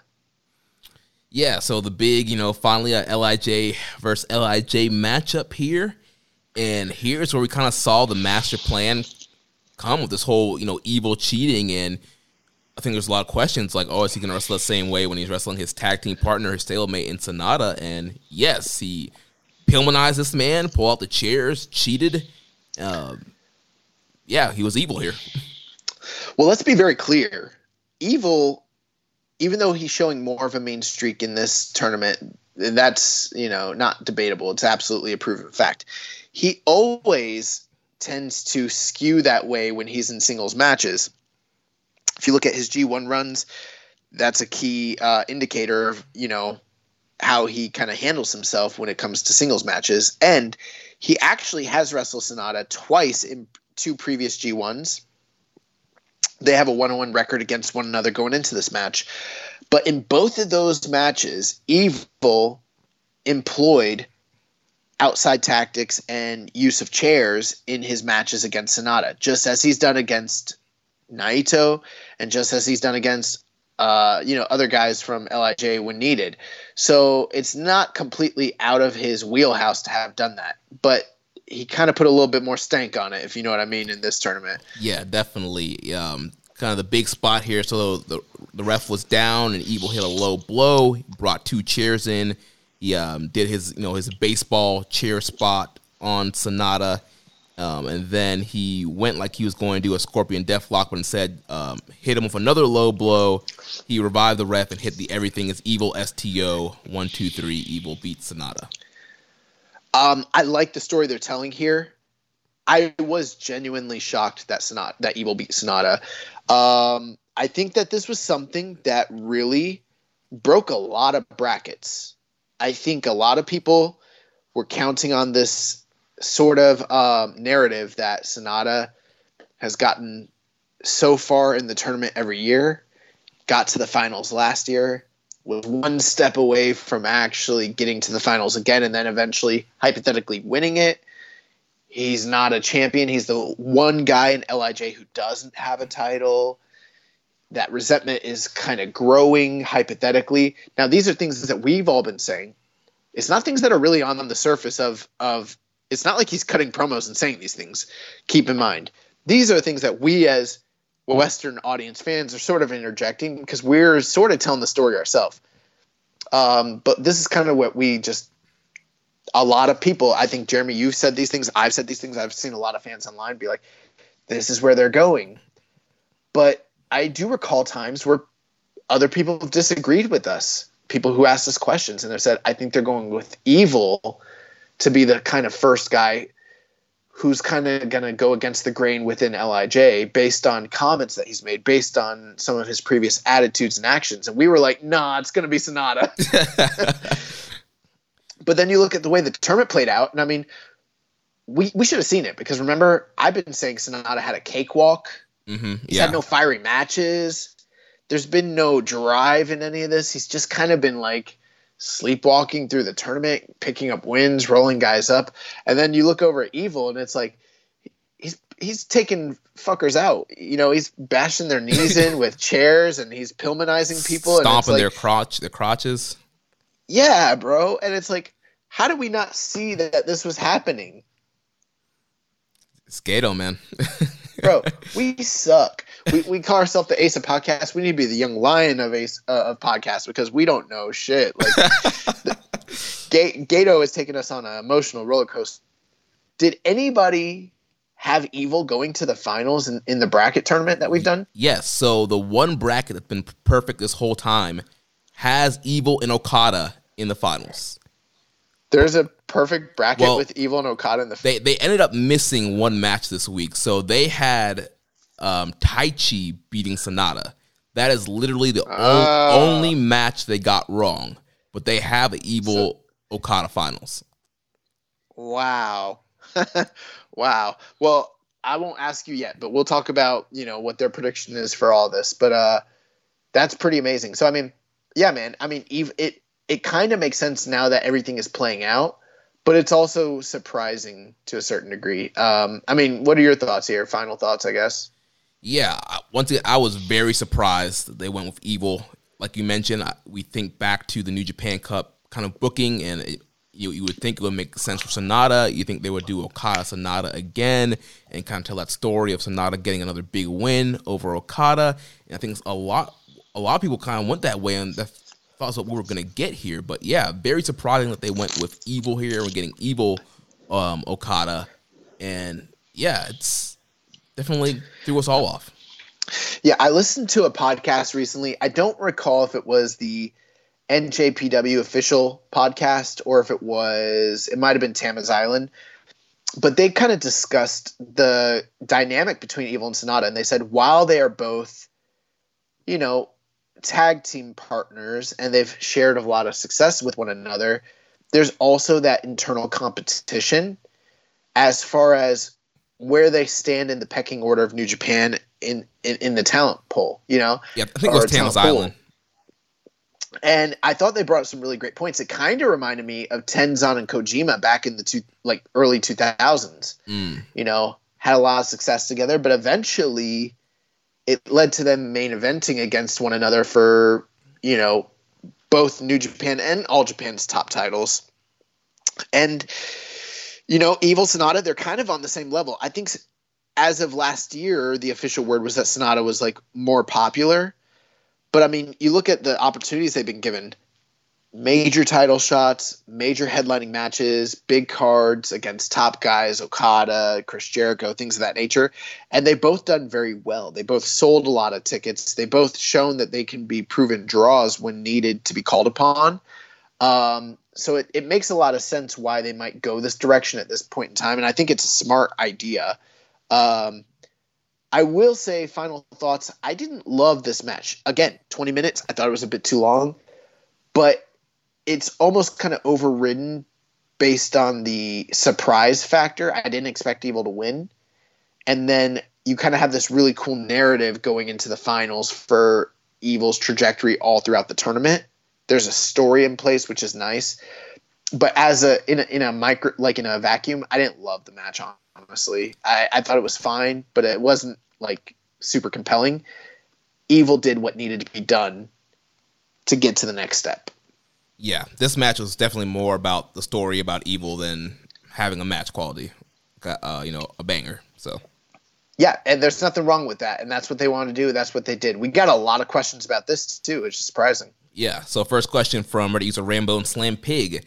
Given the events of the last round of the New Japan Cup, where do you see the partnership between Evil and Sonata? Are they done? Is one heading away from LIJ, or is this just a bump on the road they will get over?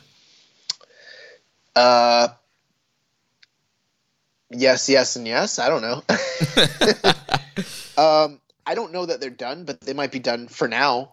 It doesn't mean they're done forever, right. Or they could be fine. They could be fine after this. And we did hear rumors at the beginning of the year that there were plans to split off one of these guys from LIJ. So maybe this is what we're seeing here, and maybe this is Evil kind of splitting off. And I think last week we mentioned like it would be kind of weird if Sonata had kind of just split off amicably, and with LIJ being, I know they're kind of tweeners, but they lean a little bit more to the babyface side, and so he wouldn't need to get kicked out or something instead of just kind of leaving. So it makes sense of Evil kind of going against the grain and being the one that's kind of effect here. One thing we don't always emphasize enough, and this is important, Evil is a dojo boy. Sonata is a freelancer. Who are you going to give a faction to? The dojo boy. I rest my case. So it makes a lot of sense. Hypothetically, if they're going to split these guys off, maybe you do go with Evil. He's a fantastic promo. He's a good wrestler. He's charismatic. He can work his gimmick. Who knows what the next iteration or next step is for him? You know what I mean? Like this could be very exciting hypothetically. And maybe it's nothing. Maybe this is just the seeds for something that's coming up in the future. Maybe they're making some drastic changes. I don't know. I can't wait to see. But like I said, this kind of reminds me in several ways of the Tenkozy split that happened, and those guys ended up working together down the road later again. You know what I mean? So it could end up being that way for Evil and Sonata. And with their trajectories, I wouldn't be surprised if at some point, I'm not going to overstate it and be like, I could see these guys doing Wrestle Kingdoms and selling out the Tokyo Dome. No, but could they maybe one day do like a King of Pro Wrestling? Yeah, or a Destruction Tour, Dantaku? Yeah, why not? I mean, I think they both are at the point where they are ready for the next level, whatever that is. Yeah. Similar question from Impair. Do you think we'll see any friction grow between Evil and Sonata over the course of the next year or so? Personal agenda on that one, I'd love to see a costume consumed by the Darkness Evil run. Like a Lord of Darkness Evil, like Evil, but like mixed in with like Ministry of Darkness, like Undertaker. Yeah, that'd be a different way to go with things in New Japan. Ministry of Darkness. Yeah, it is funny. Evil is one of those guys who kind of like borders on the whole sports entertainment / sports presentation of New Japan. He's kind of like on the outskirts of those things. He's like one of the few guys that's like kind of far on the sports entertainment side of things, Mm-hmm. But I don't know what's going to happen. I think that's kind of the cool thing here is like this was a tournament.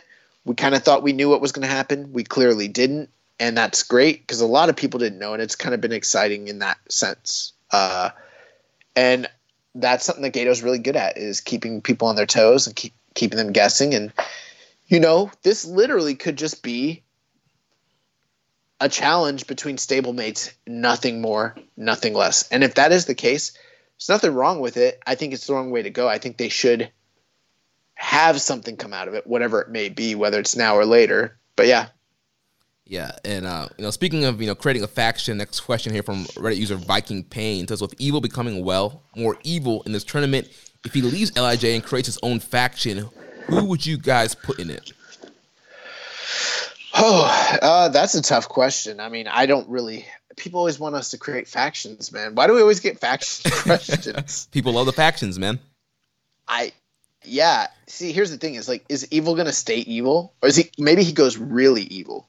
Mm-hmm. Or I can see it go. Here's my thing. It needs to go one of two ways. Either he stays evil and goes really, really evil, or he goes in a totally different character direction. Like, fuck this. I'm not playing anymore. Fuck these toy scythes. Fuck, I'm not playing. Like, this is for real. And then he gets like shooty, Japanese badass evil. Yeah, Japanese badass evil. Come down on a bike. I don't know. He needs to do something, but one or the other. So I mean, I don't know what kind of faction I would want to build around him, though. Oka might be a great guy to come and bring into a faction with him. Yeah, that's a good one. But then you got two beefy boys there. I mean, who else are we gonna add to this thing? We need Could you put Master Wato in there? I mean, you could, but I don't know if I'd put 2 young lions in there with him unless you just want to like build young lions around him. You could do something like that. Yeah. Who would you put? I don't know. I'm trying to think because I feel like everybody's such a good fit where they're at right now. Well, I mean, there's one aimless guy that you could always throw in there. It's Toa Henare. Yeah, that's a good one. But then you've got him, Oka, Evil. I mean, that's a pretty beefy group right there. I mean, yeah. Maybe those 3 guys could just start out as a trio. Yeah, that'd be cool.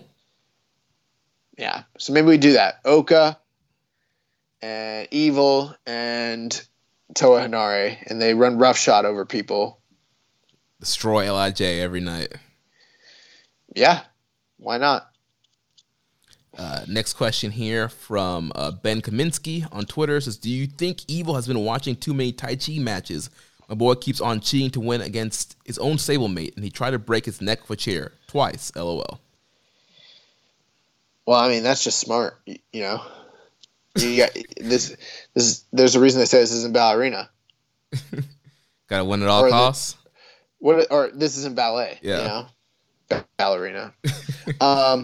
Yeah, man. I mean, I personally, I like it when wrestlers want to put other wrestlers out of the sport forever. That's one of my favorite things. I'm going to go out there. I'm going to put you out of the sport forever. That's what Evil's been saying about people. Yeah. I haven't been listening to any of the backstage promos, but I just imagine that's what he's saying. It's like, Sonata, when we go out there, I'm putting you out forever. But I mean, he has been saying, you know, he wants to do whatever it takes to win. So, and that's exactly what he's been doing in this tournament. You know, the difference between what he does and Taichi is Taichi does dick moves. Like, he grabs a hammer, and instead of hitting you with the mallet part, he hits you with, like, the handle.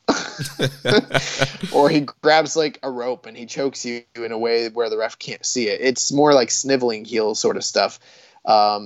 Evil's more, like, vicious and you know, violent. He's targeting body parts and trying to put people out. I like it. Next question here from Kyle Martin, Wrestling Squared Circle.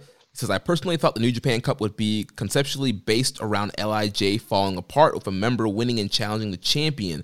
I don't see that happening now, but is this the beginning of the end of LIJ?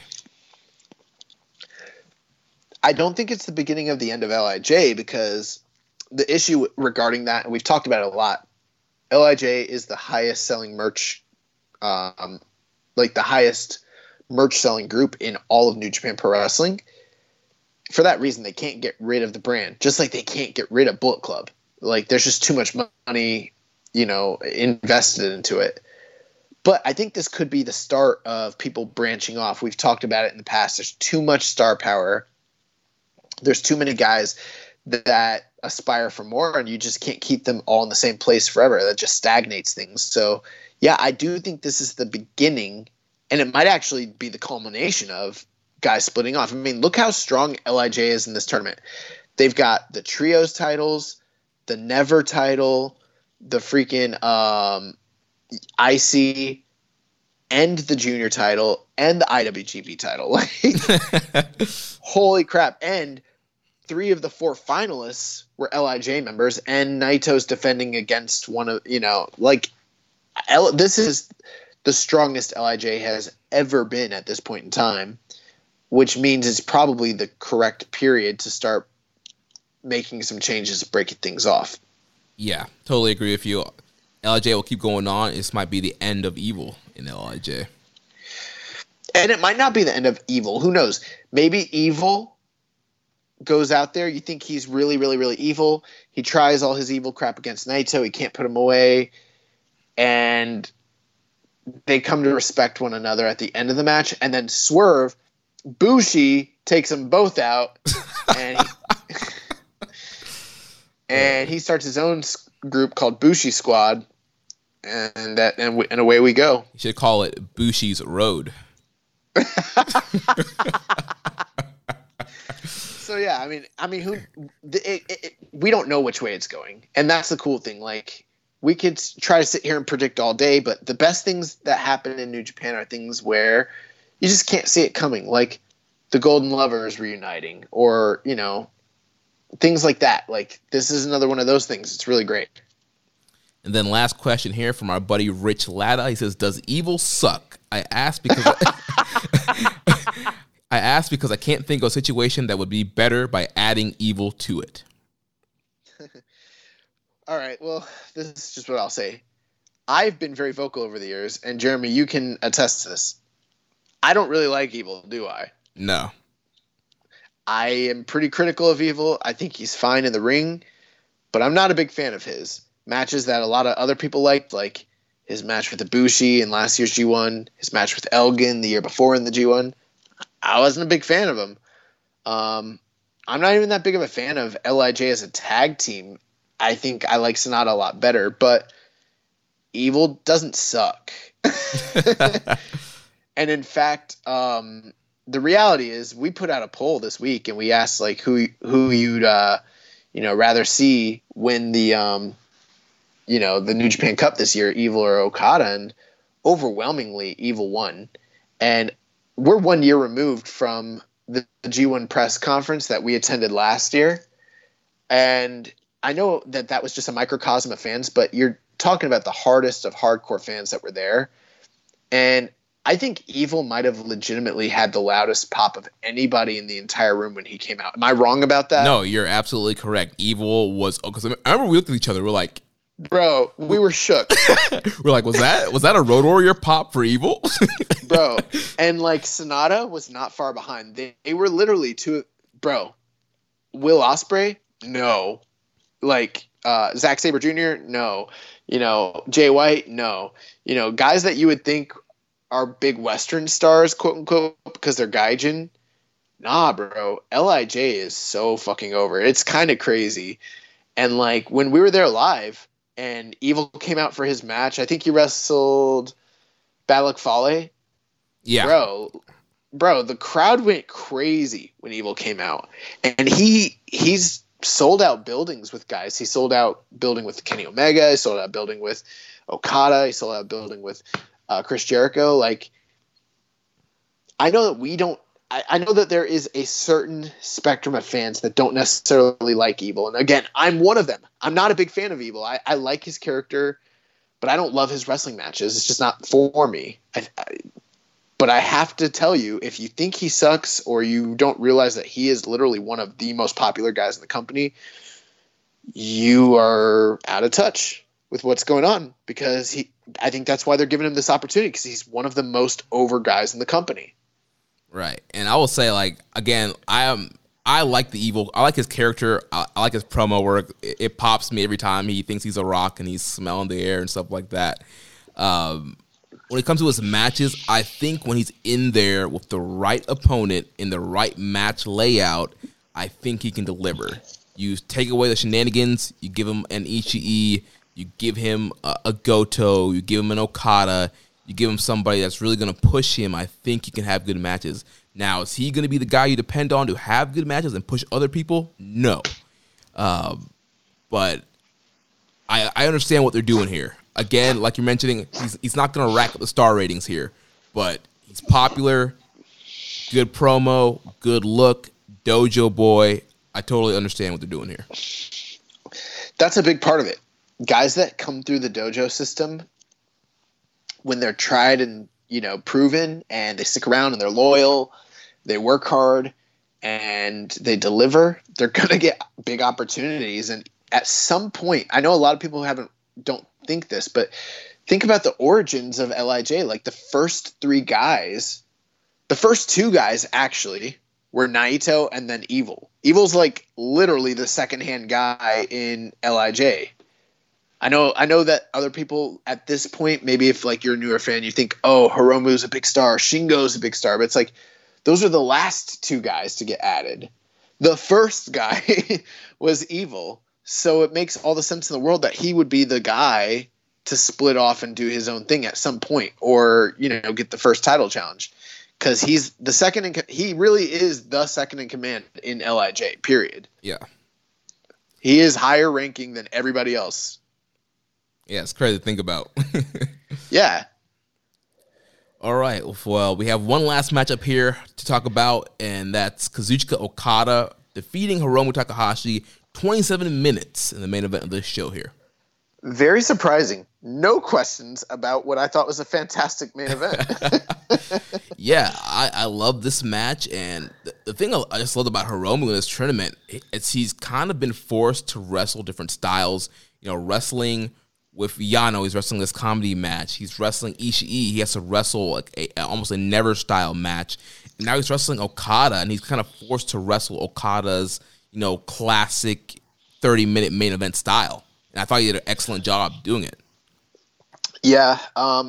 Even in the beginning, you know, you talked about earlier how Okada has the big match style of New Japan. It starts slow. There's a lot of teasing, feeling out. And the funny thing was during all that, like Hiromu was just popping me by doing like little entertaining things. He's like, "Come on, Okada."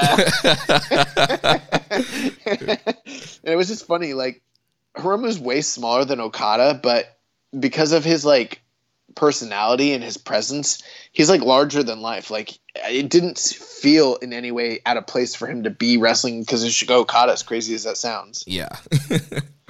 I love the match. I thought that I do think, again, and I'm going to say it again, 27 minutes was too long. Now, I kind of forgive it a little bit because they were giving a big opportunity and a big push to Hiromu in this match. So you kind of forgive it a little bit. But, man, again, as good as this match was, 27 minutes in an empty arena is kind of rough, especially with this particular style of match. That being said, I thought it was as good as it possibly could have been given the circumstances. And I thought Hiromu really delivered. I thought Okada did a fantastic job with him. This is a match I would love to see again in front of an actual crowd.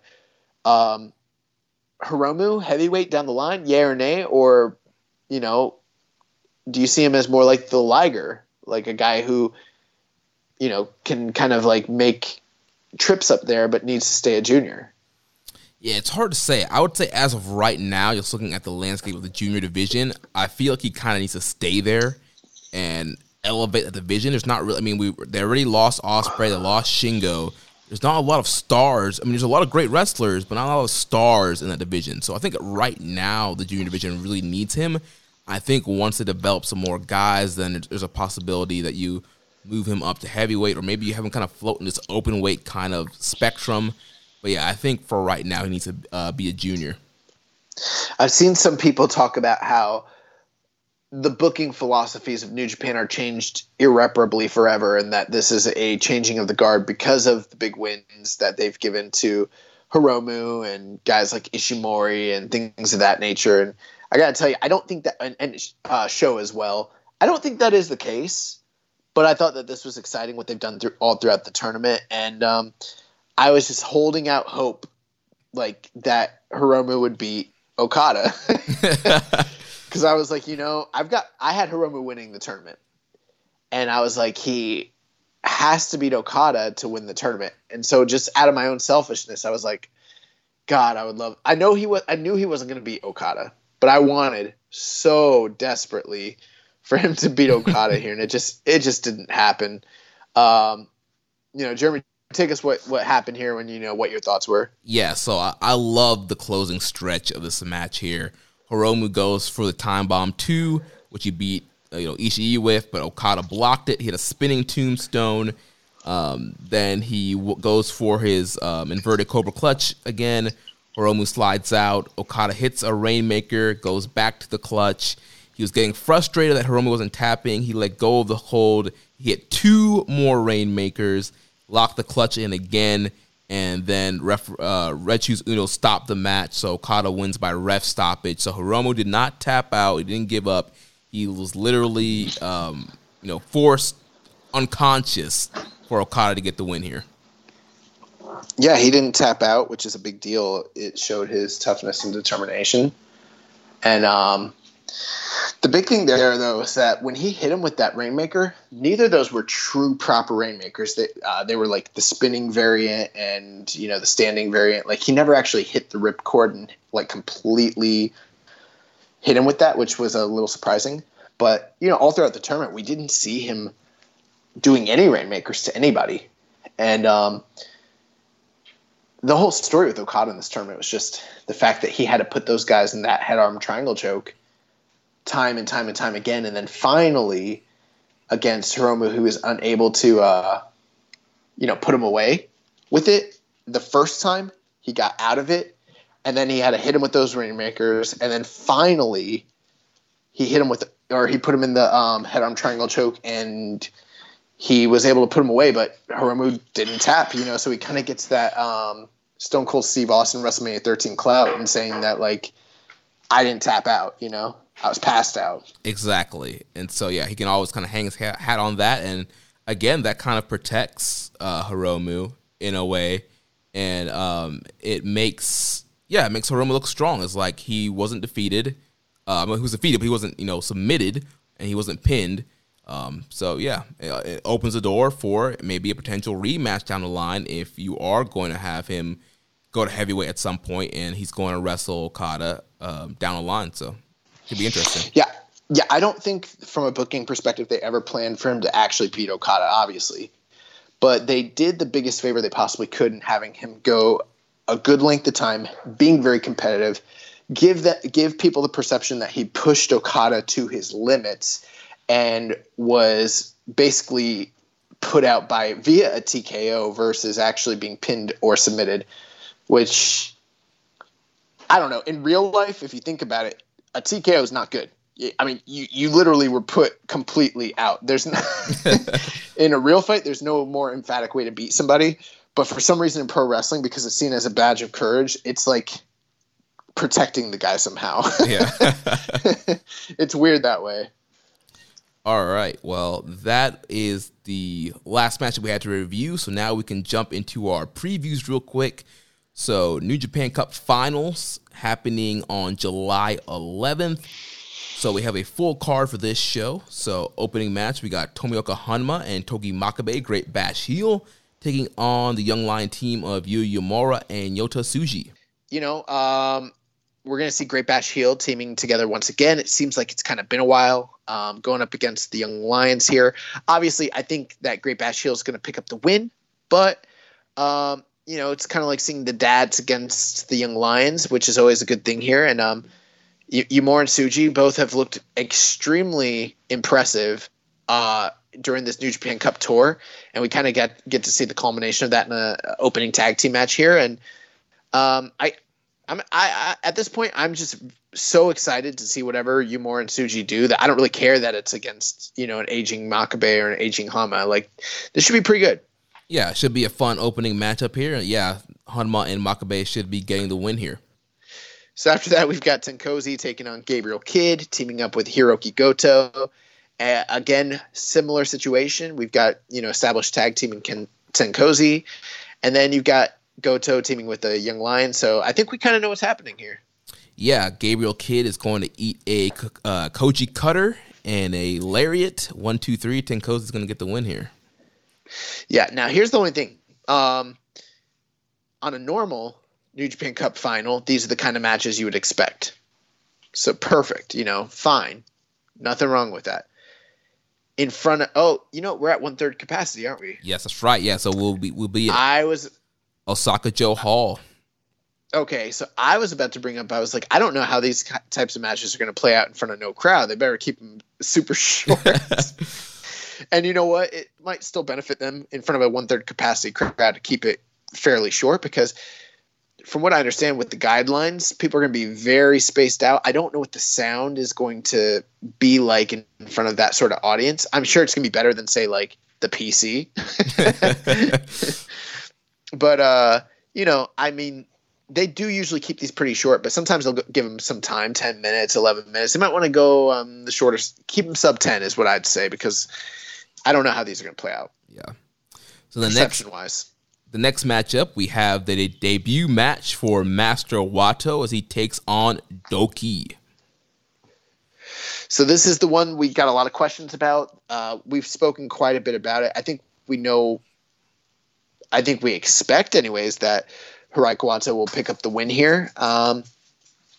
I think one thing that's interesting, and we didn't really talk about it, it makes a lot of sense why it's Doki attacking him. And if you think about Kawato, he's coming from his excursion where? In Mexico, CMLL.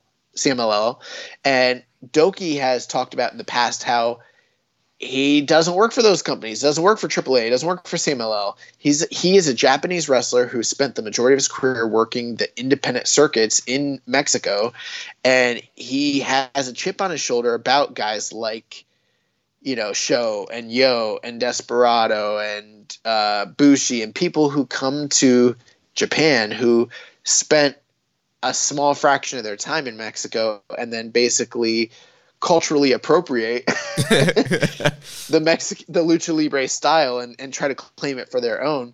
It reminds me of that scene in Dark Knight Rises when Batman is fighting Bane, and Bane's like, "Oh, you've merely adopted the darkness. I was born in it, shaped by it." Like Doki's like Bane. He's like, "I was born in the Lucha Libre. I was shaped by it. He's telling Master Wato, he's like, "You've merely adopted it." So I think like it fits his whole, story in that like he is resentful of these kids who came up through this fancy dojo system, got an opportunity to work at big companies on a 1 to 2 year excursion, and then they get to come back with open arms. And like Doki never got that. Like he's a old vet who's just now getting his big break in New Japan. Makes all the sense in the world why he'd want to attack a kid like Doki, you know, right. Or a kid like Wato. Right. Yeah, he calls them hipster luchadors. And so, yes, that's his big reason for attacking Kawato, or Master Wato, excuse me. And yeah, so a lot of the frustration coming there. And so, yeah, so it makes total sense. But at the same time, you know, it's kind of the low card Doki. So, yeah, expecting Wato to get the win here. I'll be very surprised if he loses to Doki. I just want to make a correction here. You apologized for calling him Kawato. Let me be clear. Jeremy, you have the permission of this podcast to call him Kawato as long as you want, until he proves to us what exactly it is that he is the master of. Once we know what this man is a master of, then we will show him the reverence that he is and the respect that he deserves. Until that time, he is Kawato. I don't care. Oh my gosh. So what's the next matchup we got here? So we've got Bushi and Sanada, two losers who got eliminated from the New Japan Cup, taking on two other losers from the New Japan Cup in Taiji Ishimori and Yujiro Takahashi. Yeah, should be a fun little match here.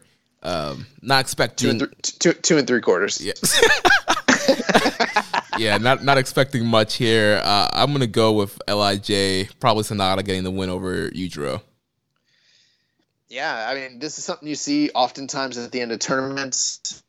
This kind of feels more like a like a post World Tag League type of, you know, like World Tag League final sort of tag match. You know, like there's no real stakes for it. It's just a consolation match. That's what this feels like. I mean, what's the heat between Bushi, Sanada, Ishimori, and Yujiro? I mean, there is none. It's just interfactional warfare. So it's just kind of taking up space. It should be fine. Yeah. I don't know who you got here. I got Sanada going over Yujiro. Yeah, that makes sense. Although Bushi could always lose to Taiji, it's possible. Yeah. You got two pin eaters there. I mean, who knows? But yeah, I'll ride with you. I got LIJ. Sanada's going to win. So next up, we have Ryusuke Taguchi and Yuji Nagata taking on El Desperado and Minoru Suzuki.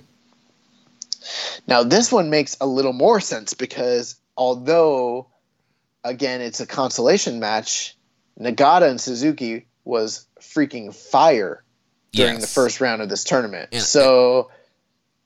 And I've noticed that they've been paired off ever since that match in multi-man tags when they're on the card. So part of me is kind of hoping we get a singles rematch at Dominion. I hope we get like a year-long feud between Nagata and Suzuki, and then when Nagata and Suzuki go to wrestle each other, Nagata gets seconded by Jushin Thunder Liger.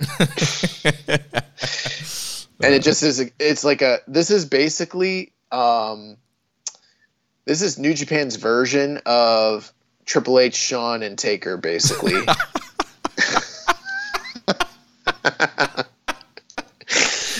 But this is a tag match I'm actually looking forward to because I actually like Taguchi a lot. I like Desperado a lot, and I can't wait to see Suzuki and Nagata go at it. So hell yeah. Yeah, it should be a good tag match. Also, I'm pretty sure Suzuki's going to win here. I see Taguchi getting beat. Yeah, gotcha pile driver all day. Yeah. So what we got next? We have the team of Sho, Toru Yano, and Tomohiro Ishii taking on the team of Hiromu, Shingo, and Naito. Yeah, so once again, this is mainly previewing the Sho and Shingo Never Openweight title match that will be happening the next night at Dominion. Yeah, and I'm sure it's going to be very similar to all the LIJ tags we've seen on this tournament, with the focus being on Sho and Shingo. The thing is, usually we criticize New Japan for not doing a great job building up title matches. They should have done more, yada, yada. Sho, Shingo, they did enough years in advance to where they've built up enough good faith between those two guys. All they needed to do was, after that one match in the first round, they didn't need to do much more. Like, they've been doing a good job, but it's fine. Like, this match, again, you're right. It's about Sho and Shingo, but they've already built up so much equity that I could care less. I'm ready for it. You're ready for it. Everybody's ready for it. This thing's been going on for years now. What I want to know, why the heck is Naito in a multi-man tag match literally right before the Okada Evil finals?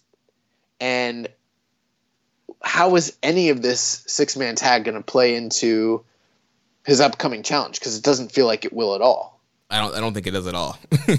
And that's not really a good idea, in my opinion. Like, I get why it's second from the top, but I kind of feel like Naito needs to, I'm sure he'll come out regardless of who wins, whether it's Okada or Evil. Hopefully, you would hope so. Right. But it's sort of like, why is he wrestling right before that? Yeah, it's kind of weird. Yeah, I don't know. And I feel like Sonata should be in this match more so than, say, Hiromu. I don't know. I think you could have put Hiromu and Bushi in that match lower and had Sonata in here, and maybe there could have been some tension between. Somehow they could, play it into the whole story with Evil. I don't know. Maybe I'm just overanalyzing. I guess I just want to run back the Ishii-Hiromu interaction, I guess. Hey, I'm all for that. I don't want to try and make the match crappier, but I don't know. I'm just wondering. I mean, there are some people who are listening who are like, "You're spending too much time on Naito. Like, let's get this bum out of here." They're praying that on the 12th he loses. Yeah. So, New Japan Cup Finals main event: Kazuchika Okada versus Evil. What do you think? Who's taking the big win here? Who's winning the New Japan Cup? I am seeing a lot of fans online. I am part of many, many, many New Japan and Puroresu groups online. I don't even really contribute much to them. I just kind of observe silently. And I've seen a lot of people think Okada's winning this thing. Like, a large percentage. But then on, say, Twitter, with the kind of, internet bubble that we operate in, it is a heavily overwhelming idea that Evil's winning. I think Evil's winning here, mainly for this reason. And here are the reasons I think that it's happening. Okada just wrestled Naito in January.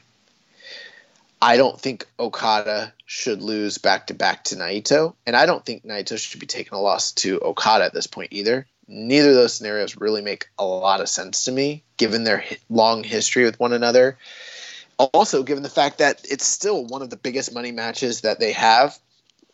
They've only done it once in 2 or 3 years. And they could really draw big money doing it again down the line. So why do it in front of a 1/3 capacity Dominion? None of that really makes sense to me, But when you think about Evil, first off, he's beaten Okada before. A lot of people don't remember that, but he beat Okada during the G1. Was it 2-3 years ago? I think it was 2 years ago. It was set up the King of Pro Wrestling. Was that 2017 King of Pro Wrestling? Yeah, people forget he had a King of Pro Wrestling title match against Okada. The funny thing is the match where he beat him in the G1 was much better, in my opinion, than the G1 match was. Yeah, I agree. But but they've had several matches against one another, so they actually have a good history. They can have a good match, but Evil has, in my opinion, the more compelling story. The implications of what happens if it does end up being Evil and Naito is more compelling. There is a LIJ fan base that is just dying to see an interpromotional match between these two guys, and they were going to do they're going to sell out. I think they already did sell out, but they're going to sell out the 1/3 capacity Osaka-jo Hall regardless of who it was. Why not use this as an opportunity to take a chance and build a new star, which is something that the New Japan Cup has been known for, especially in modern years, rather than put it on Okada. Like last year they did Okada, and that's another reason. Okada's going to go back-to-back again. Like, you're going to tire your fan base out. I know a few years ago when people were upset about Okada having that historically long reign, and people were like, he always wins, and it's like, don't you see what they're doing? It made sense then, but at this point, business-wise, I don't know that it makes sense to take the belt off Naito. He hasn't even had a chance yet. You know what I mean? Right. Now, I'm not even the biggest Naito fan, but, like, let's see how it plays out. If you just go straight – I don't think the company is that fearful, unless, hypothetically, let's say the company's not doing so hot. They're not totally sure they want to go with Naito. Maybe they had pre-COVID. Maybe their financial worries are concerning them, and they do decide to just go back with Okada because he's tried and true. That is a possibility. But I think I think Gato's got a plan. I think he's got a story in place, and I think Evil is winning. And one last thing I want to say. Dave Meltzer said previously that the booking for this tournament might have changed a little bit, but that whoever was winning it was going to win it to begin with. I don't know that that's the case, but you look at the brackets, if they were going to go with Evil before, it totally seems plausible now that maybe that was always the swerve, and maybe we were just working ourselves into this idea. We thought it was going to be Sonata and Evil at the end. Or, I'm sorry, Sonata and Jay White. Maybe Evil's been the plan all along, the whole time. Yeah, maybe it's been Evil Okada the whole time, and a lot of people thought upset alert with Jay White Okada. Maybe the upset was Okada beating Jay White in the first round, and this was the exact plan the whole time: Okada versus Evil. I believe their record, I think Okada's 3-1, I think, against Evil in singles matches, something like that. So yeah, there's a story there. And yeah, I agree with all the points you made about Evil winning, and that's who I want to win as well, and that's who I think is going to win. I think Evil's going to beat Okada, get a big win, and then go on to Dominion to face Naito. So we did have a question here from @WestonGibbon on Twitter. What do you think Okada will get into at Dominion if Evil wins the cup? Maybe Master Wato could challenge him last minute. I mean, I don't know. I literally don't know. Like, because here's the thing. They've done a fantastic job working with a limited roster. And it's hard to say what's going to happen going into Dominion. I mean, Gato is just a master booker. They might have plans for him. He might just end up in a multi-man tag, you know? Right. They might just do your obligatory 8-man tag, Chaos versus Bullet Club, and then move on. And then we'll see what's next for him at, say, New Japan Road or Summer Struggle. I kind of think that's what they'll do. Unless they have a big angle. Yeah, I'm thinking, Chaos either versus Bullet Club or LIJ, some, Sonata, Bushi, Hiromu maybe, some kind of multi-man. Suzuki-gun. Yeah. Who knows? So let's take a look at Dominion real quick. So it's the following day, July 12th, also in Osaka-jo Hall, 1/3 capacity. We have Shingo Takagi defending the Never Openweight title versus Sho. Yeah, we have we actually do. We have the entire New Japan Cup final preview. We've got all the matches there. It looks okay. I mean, it's sort of, honestly, it's a one-man show, or it's a one-match show. It's Okada Evil and everything surrounding that. It will be exciting because we've got fans again for the first time since February. But it's really a one-match show, and it's more of a story around the match as opposed to the anticipation of what the match could actually deliver. On this night, though, we've got bangers, and we just got Shingo and Sho a few weeks ago. Some call it the match of the tournament. I think it might be it's definitely in the top 3. I think everyone kind of agrees on that. And for a couple of years now, it's been one of my favorite feuds in the entire company. And I can't wait. Show Shingo, sign me up. Absolutely. All day, every day. Yeah, I think it's going to be another phenomenal match, especially that they'll have some crowd here. They had a phenomenal match with no crowd. So, yeah, it should be another great matchup here. And I think Shingo's going to retain here. I think Shingo's going to retain, but we need to talk about this. A lot of questions have been coming out over, the past few weeks because Shingo's got new attire, Show's got new attire. He's got, his music again, which he gets every year, but every time he gets it, people are like, oh, are they going singles with him? But then on the flip side, Yo was in this tournament. He had new attire. He had new music. And people are like, oh, is it time for them to go separate? Never mind the fact that they've got the IWGP Junior Tag Championships. But Yo has recently been injured. I know we're going to talk about it in the news. I know people are asking questions about it, but I think we should discuss a little bit about it here. Yo's out of the picture. He's injured. We don't know how long. But does that open up a possibility, maybe, that now would be a good time to put the title on Show? It is the never openweight title. It does switch hands quite a bit. It could happen. Yeah, you definitely open up that chance there. Yo with a torn ACL, he's going to be out for a long time. So, yeah, you could, put the title on Show here and have him have a singles run and kind of build him while Yo is out. With that all being said, I got to be honest with you. That was just me playing devil's advocate. Shingo's going to fuck up Show, period. That was like literally, like that was a fluke. That Show beat Shingo. Shingo was pissed, and he's coming for that ass. Like, he's going to beat him, bro. So next up, we have Golden Aces defending their titles against Dangerous Tekkers. So the entire build to this feud, we've pretty much seen Dangerous Tekkers beating the crap out of Golden Aces. And not only that, but specifically, we've seen Taichi beat these guys, get the better of them, and hold their belts, stand tall over them. And in Western wrestling, you would normally think, oh, this is all to make the challengers look really, really, really strong so that the baby faces can beat the bad guys. But I'm looking at this card. It's been a long time since we've had a title change of any sort in the company. Golden Aces are a thrown together tag team, whereas Dangerous Tekkers have been tagging together for a couple years. I think that Dangerous Tekkers might win these belts.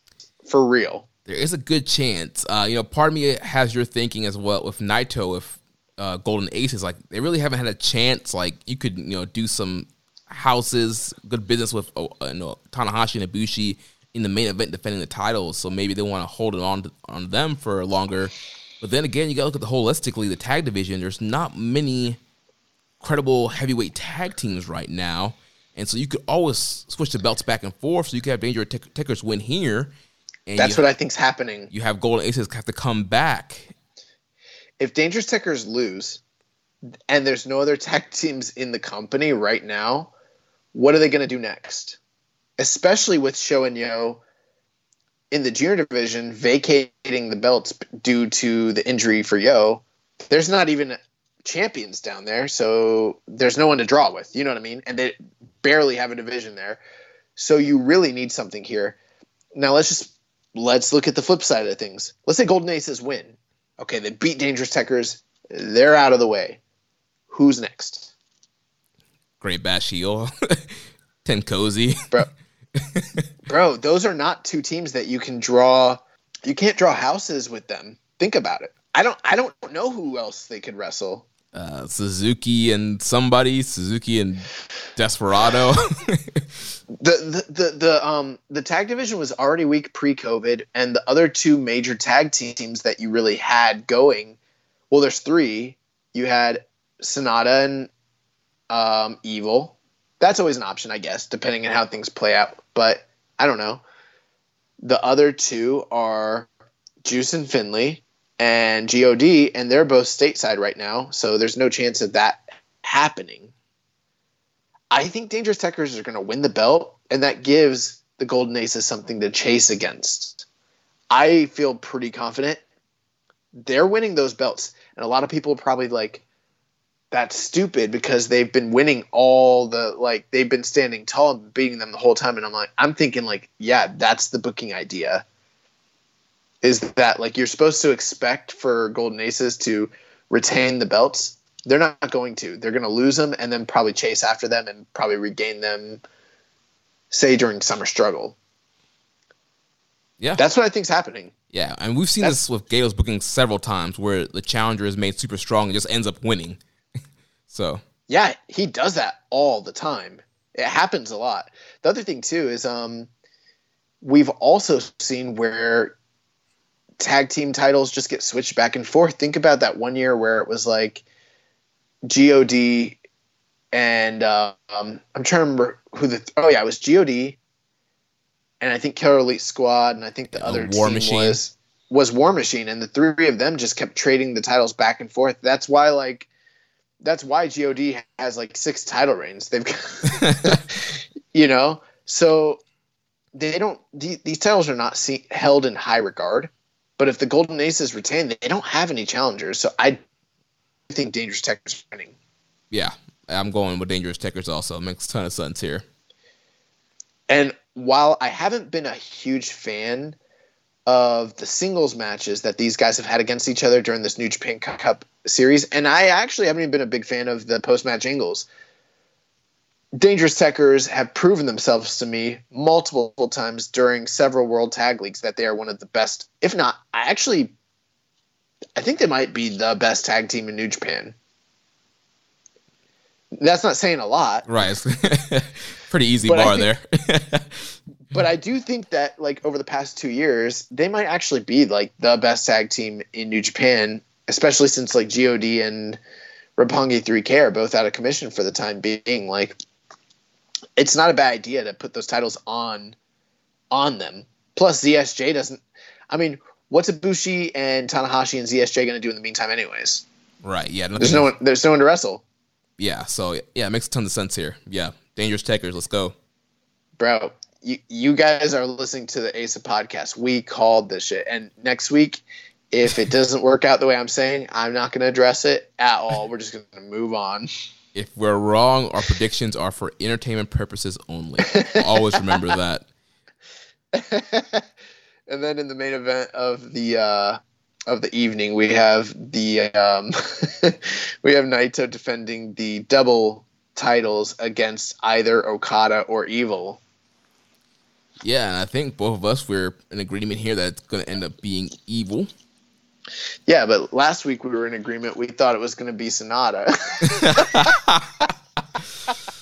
Yeah, I mean, we suck. We can't count Okada out. You can't completely write him off. But I think the story obviously has been revolved around Evil. I think it makes more sense. I think it's a more compelling matchup than doing Okada versus Naito again right now. How about the free match of the week this week was the match between Okada and Naito when Okada won the title, or when Naito won the title from Okada. Yeah, Invasion. Do you think that's a red? Was it Invasion Attack? Yeah, 2016. That's right. I think that it did that to throw us off the scent. They want you to think, they the preview. Oh, so it's gonna be Okada Naito. Then nah, swerve, bro, swerve. Everything is evil, bro. I 100% agree with you. I think that like Gato's back there doing that meme where he's got his finger to his head, just looking at us like knowingly, like he's trying to throw everybody off the scent. Like it's obviously going to be Evil Naito. He's trying to make us think it's Okada. He's like, they don't care about those matches of the week ever. And then the one time that like they care is this week. Like he called him. He's like, all right, this is what we're doing. Naito Okada. Recommend a match of the week. Do it. So yeah. Now here's the thing. I don't think Naito's losing the title either way, unless they're making some big changes. Like we cannot discount just how. I mean, first off, we know for a fact New Japan has lost. Not only New Japan Bushiroad, they have lost a lot of money due to not running shows, due to the ongoing pandemic across the world, as well as in Japan, they might, hypothetically, they might be looking for something to really shake things up. Now, I know there's some people who are thinking putting the double titles on Okada or Evil doesn't sound that exciting. You know what I mean? Mm-hmm. I mean, if you're just thinking about it Okada again, that's the one thought. Okada again, that's not so great. Then you think about Evil, and it's like, Evil, the mid-card guy with the makeup and the costume like stuff? Like, nah. But there's a way they could do it. The story that they've been telling with Evil could actually be developed if they wanted to put the title on Evil, let's say. If they did something similar, what if that video about Naito versus Okada, and they showed how Naito beat Okada, it involved a lot of cheating, it involved a lot of attitude, and it was something that literally was the catalyst. A lot of people probably don't remember this, but Naito was the wrestler of the year that year when he beat Okada. That was the same match where after he won the title, he threw the IWGP title in the air and just let it fall.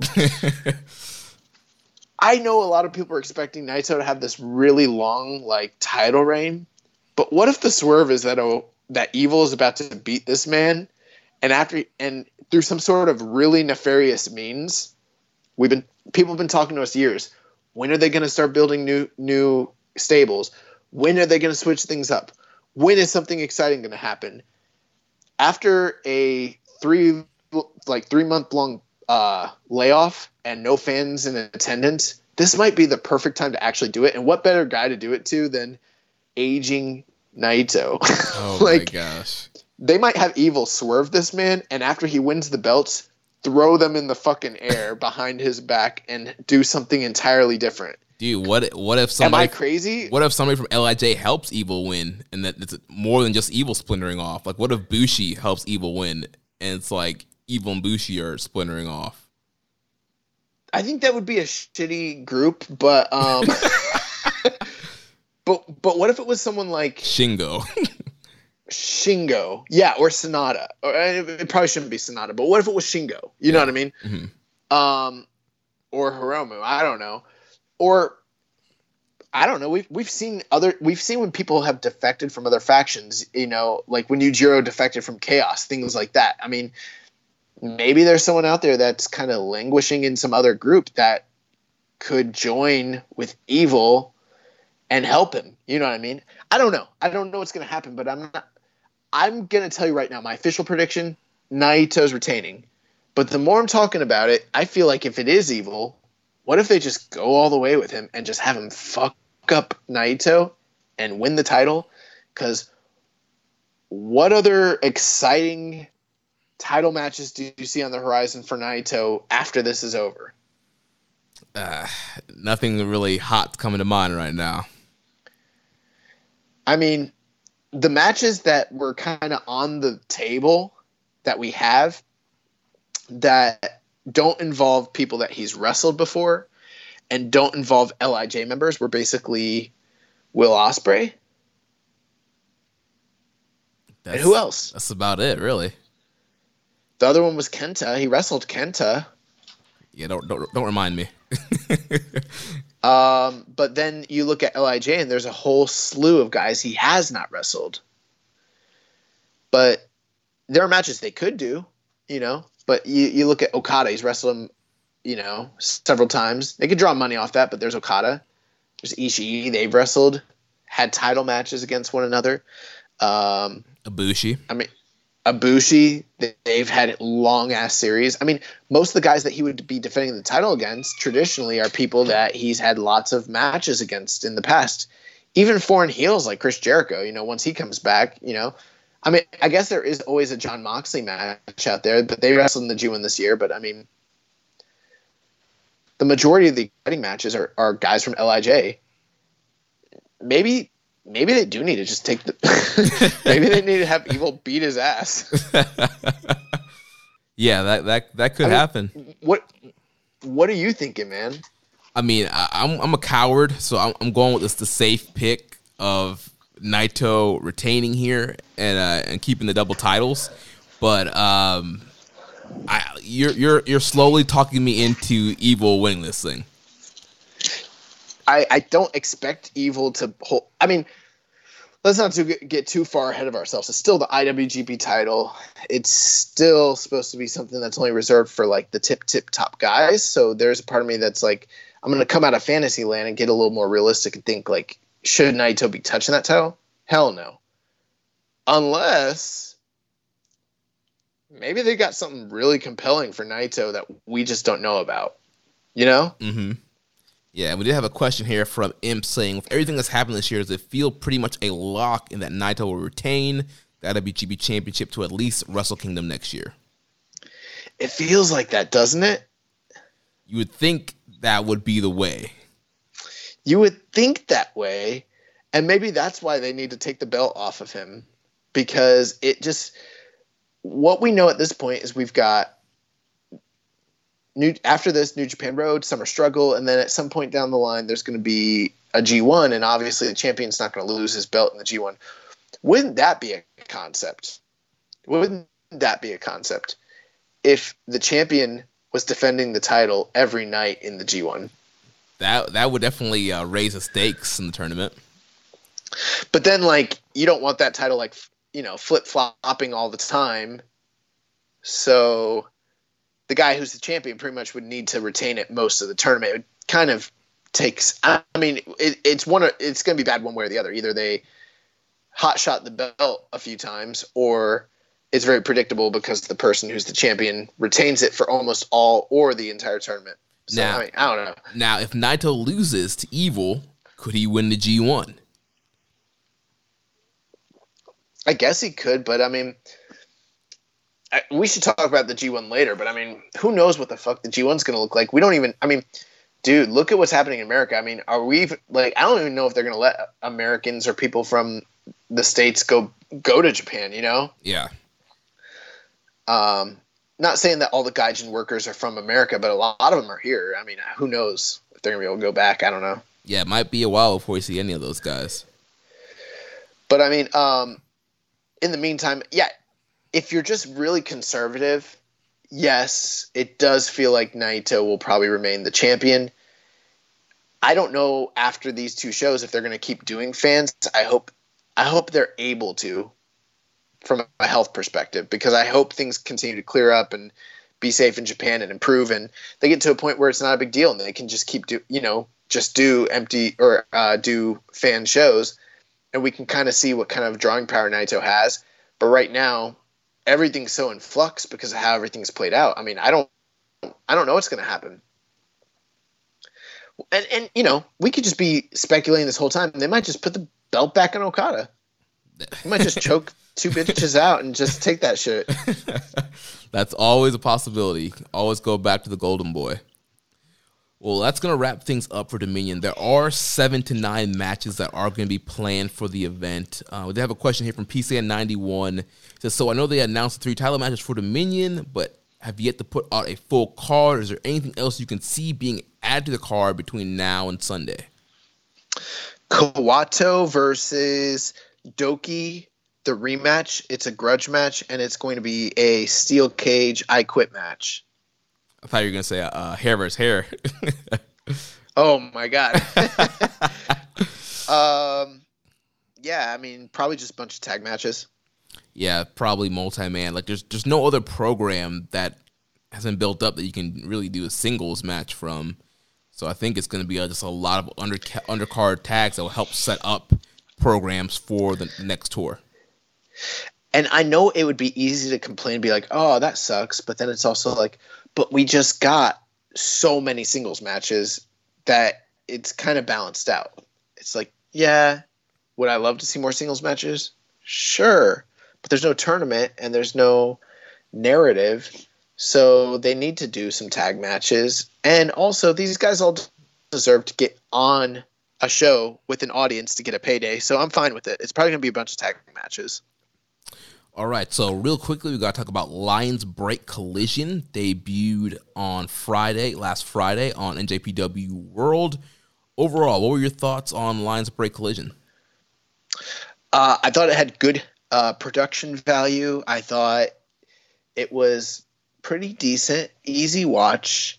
Some interesting talking points, but again, it's a lot of the things we talked about. Most of it felt like it was sort of happening in its own little universe, similar to a lot of the U.S. stuff, and not something that's really going to be regarded that much when it comes to the greater New Japan canon. I don't know.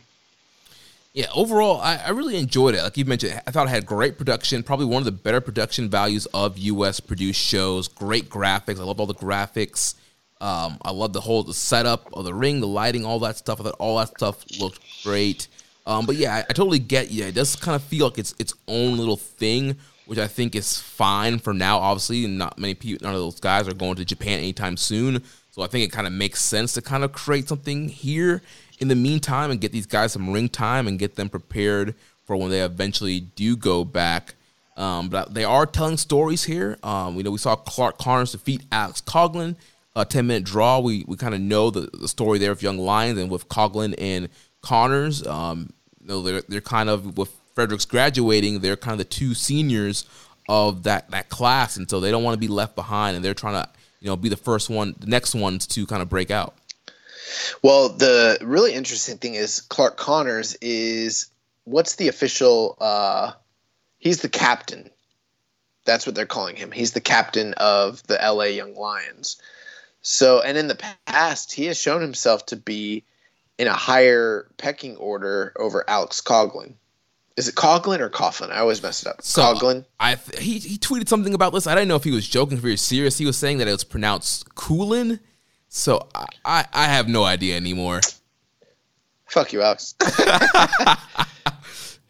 Now, that is someone who actually could be listening. No, but in all seriousness, in the kayfabe sense, Clark has always been higher than Alex, just the way they portrayed things. But they went to a 10-minute draw with one another, and it's been a while since we've seen either Clark or Alex. And in this instance, Alex looked like he was getting the better of Clark going down the stretch of the match. And not only that, not only normally, hypothetically, in the past, Clark would have put Alex away within 10 minutes. In this case, he didn't. And not only that, Alex had him in an armbar pretty deep when the time expired. And it looked like he absolutely was on the verge. If they gave him, say, another 2 minutes, another 5 minutes, he might have even beat Clark Connors. So I know some people kind of complained. I saw some complaining about, like, oh, they opened up with the Young Lion match and it went to a draw. It was like, first off, guys, it's a 10-minute match. Second off, there's a story here. Alex Coughlin went 10 minutes with the captain of the Young Lions in Clark Connors, showing that, A, he's on his level now, progression, and B, he might even be surpassing him. So it sets up a feud between the two of them, and it shows that Alex has improved greatly, and he's a force to be reckoned with when it comes to Young Lions. It's really cool. Right, and also this show is obviously inspired by Lionsgate Project in Japan, and it's following the same format. I mean, how many Lions Project shows did we see an opening match where there was a 10-minute draw between whoever, Yagi, Narita, whoever was on those shows? So, and Jeremy, what needs to happen in order for them to stop having those draws? They need to get better than their opponent. No. Oh, get more time. That's it. That is the key. That's what we've seen in several of these feuds in the past. These guys, neither of them, they're at a stalemate. They're at a point where neither one of them can put one another away within, say, 10 minutes. When they give them more time, that's the true test of who is the better man. And we can kind of see the progression of the feud. That's what's happening here. Clark Connors and Alex Coughlin, maybe they have another 10-minute draw. Maybe they have a little trilogy. I don't know. I can't wait to see what happens down the line. I hope that the next time they wrestle, it kind of gets referenced to. I'm sure it will. I'm sure Kevin Kelly and them will do their homework. And, Samson's listening. I'm sure he's going to definitely point it out. You'll have the stats ready. Who knows? If they go 15 minutes the next time, maybe Alex is able to go 10 minutes with Clark now, but maybe he gets, bridged and pinned 13 minutes in. Who knows? Yeah. But I thought the match was fine. I didn't think it was blow away, but I thought it told a good story, and I like what they're doing here. Same here. Yeah, I thought it was a good way to kind of open up the show there. Then we had the main event, the Alpha Wolf, Carl Fredericks and TJP defeated Jeff Cobb and Rocky Romero, with Carl Fredericks getting the pin on our good friend Rocky Romero. Our good friend beat our other good friend. So they opened up this Lions Break Project show with the interview that you guys might have seen recently, where Kevin Kelly was talking to a recently graduated Carl Fredericks, and they were kind of discussing the fact that he is no longer considered a young lion. Apparently he was going to allegedly make, based on what he said in the interview, he was going to make his graduating debut during the New Japan Cup in the first round, and that obviously things didn't work out due to the COVID, but this evening would kind of mark the debut of his new gear, his new attire, and his new attitude. And I did see something people were kind of alluding to, and I totally agree. They were saying, the idea that they started the show addressing the fact that he was graduating, and then B, highlighted him as the main focal point of the main event, just kind of shows what kind of investment New Japan has in him as a talent, and what kind of hopes and aspirations they have for him as far as his trajectory is with just everything. Yeah. I mean, we've seen the fact, we've just seen how he's been pushed, how he won the Young Lions Cup, and how he's been featured in some other tournaments and given opportunities that usually Young Lions don't get. So New Japan is definitely invested in Carl Fredericks. And we have a couple questions here about Carl's debut and his match. First from Rambo and Slam Pig. Did you see Carl Fredericks in his new look at Lions Break Collision? What are you thinking with the dangly earring and millions of tassels? I feel like he's a surefire star, but I don't know if this is the look that will take him to the top. Yeah, it was interesting. It's funny because, for me as a kid, we're not that too far off in age from Carl Fredericks, honestly. And, me growing up, I loved guys that wore tassels. I just did. I loved the Rockers. I loved Ultimate Warrior. I loved Tatanka. Anybody who had tassels, I just thought they were the rawest fucking thing, for real. And it's been a while since you kind of see – I mean, I know some guys would do it, but it's been a while since you see a top talent that kind of breaks out tassels. I'm not saying that he can't get over with that, but – I thought the look was interesting. It definitely had mixed reviews. Yeah, and what I thought about, we interviewed Carl a few months ago. You can check that out on the archives. We interviewed Carl, and he talked about, wanting to represent that Native American, part of his ancestor, of his history, of his family, and he wanted to represent that in wrestling and in New Japan. So the tassel kind of made sense, kind of a Tatanka kind of look, but I don't know. I really liked the look. I thought he looked cool. I don't know. I liked it a lot. I don't think it was necessarily bad. I'm just thinking a lot of people kind of view him as hypothetically being a top drawing star, for instance. And I think there is a certain idea of what a top guy looks like in North America. And so I think some people are thinking a guy in tassels isn't necessarily going to be that ideal. You know what I mean? Right. Which I'll tell you, I like the tassels. I do think the earring was a bit much, though. That kind of was kind of the same way how I don't really love the scarf on Robbie Eagles. I don't really love the dangly earring on Carl Fredericks personally. But, that's his prerogative. I don't know. I mean, I think the main reason I don't like it is because I feel like it's a hazard. And also it's not 1992. So I don't know. Yeah, maybe if he wants to wear it for the entrance and take them off before the match so that they don't end up getting ripped out or something. But yeah, didn't have too much of a problem with them. But yeah, overall, I like his appearance, the gear, the kind of presentation of him. Thought it was good.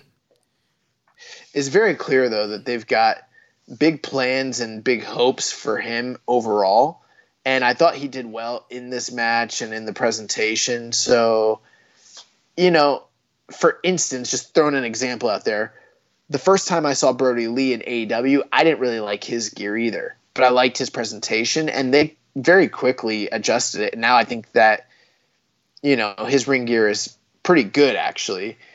you know, a lot of guys come out their first time, new gear, you know, new presentation, and it doesn't hit, you know. So who knows how he'll end up feeling about it or other people. But I'm sure this isn't like his end-all be-all look. Right. You know what I mean? Right. I'm sure he's going to make adjustments while he's kind of like learning who he is and figuring things out. Look at Juice, how Juice dressed when he first – I know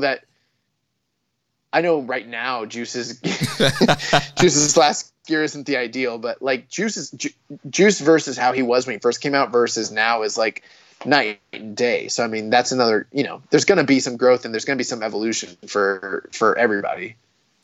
Next question here from Reddit user Just a Little Bear 01. Given Karl Frederick's promo at the end of the first Lions Break episode, would you think more he's being set up as the lone wolf, or is he building himself a pack? And why do I hear NWO Wolfpack music in my head now?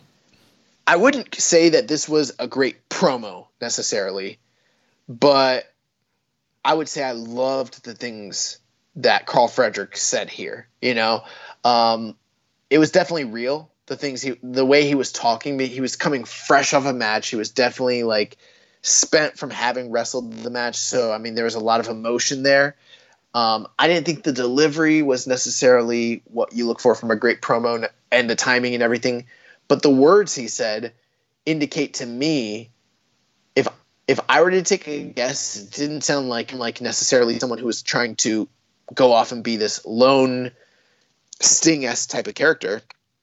It sounded like someone who was alluding to the idea that they're going to start their own faction.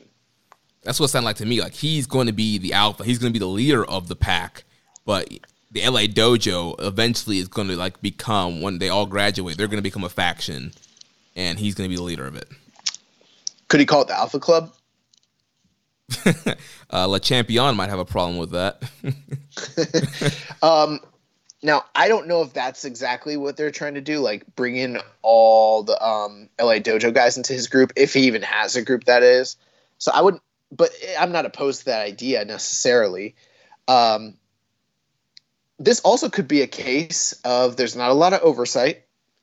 Guys are given the opportunity to kind of say whatever they want to say, and it might not mean anything. Right. You know, we've seen a lot of guys make claims that don't amount to anything. Right. It was one of those post-match kind of media type promos. It wasn't like a pre-tape or like a normal kind of promo. It was a post-match promo where like guys kind of say what they want back there, and sometimes it doesn't end up coming true. You know what I would love? I would love that he had taken the opportunity to cut a promo and said something that like Gato hears it, didn't know about it, and then it sparks something in him, and he's like, "Oh, why don't we do that? Why don't we go that way?" Yeah. You know, you it's that whole Vince McMahon like grabbing the brass rings thing. You know, this guy's trying to go out there and grab the brass rings. Like, fuck it, yeah. Like, give him an opportunity. Let's see what happens next. Like, I would love it. Maybe it does lead to something really cool. Yeah, that would be dope. Last question here from Reddit user Viking Payne says, which attire did you like least, Kawato's or Karl Fredericks? And thoughts on Lions Collision show overall, and who between the Kawato and Fredericks has the higher ceiling and the lowest floor on the main roster? I would say I didn't like Kawato's initial, just everything about him, like everything about it I didn't like more than Karl.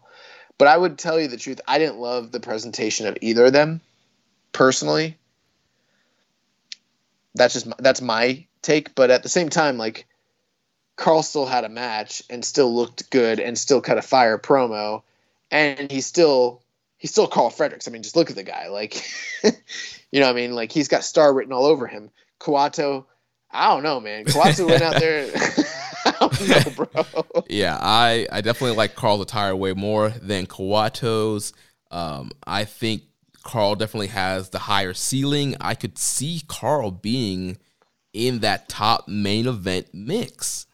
Bro, the moment I saw what was going on, I got to tell you, I could see Karl Fredericks winning an IWGP title at some point. I'm not saying that's going to happen. I'm not saying that that's a lofty goal.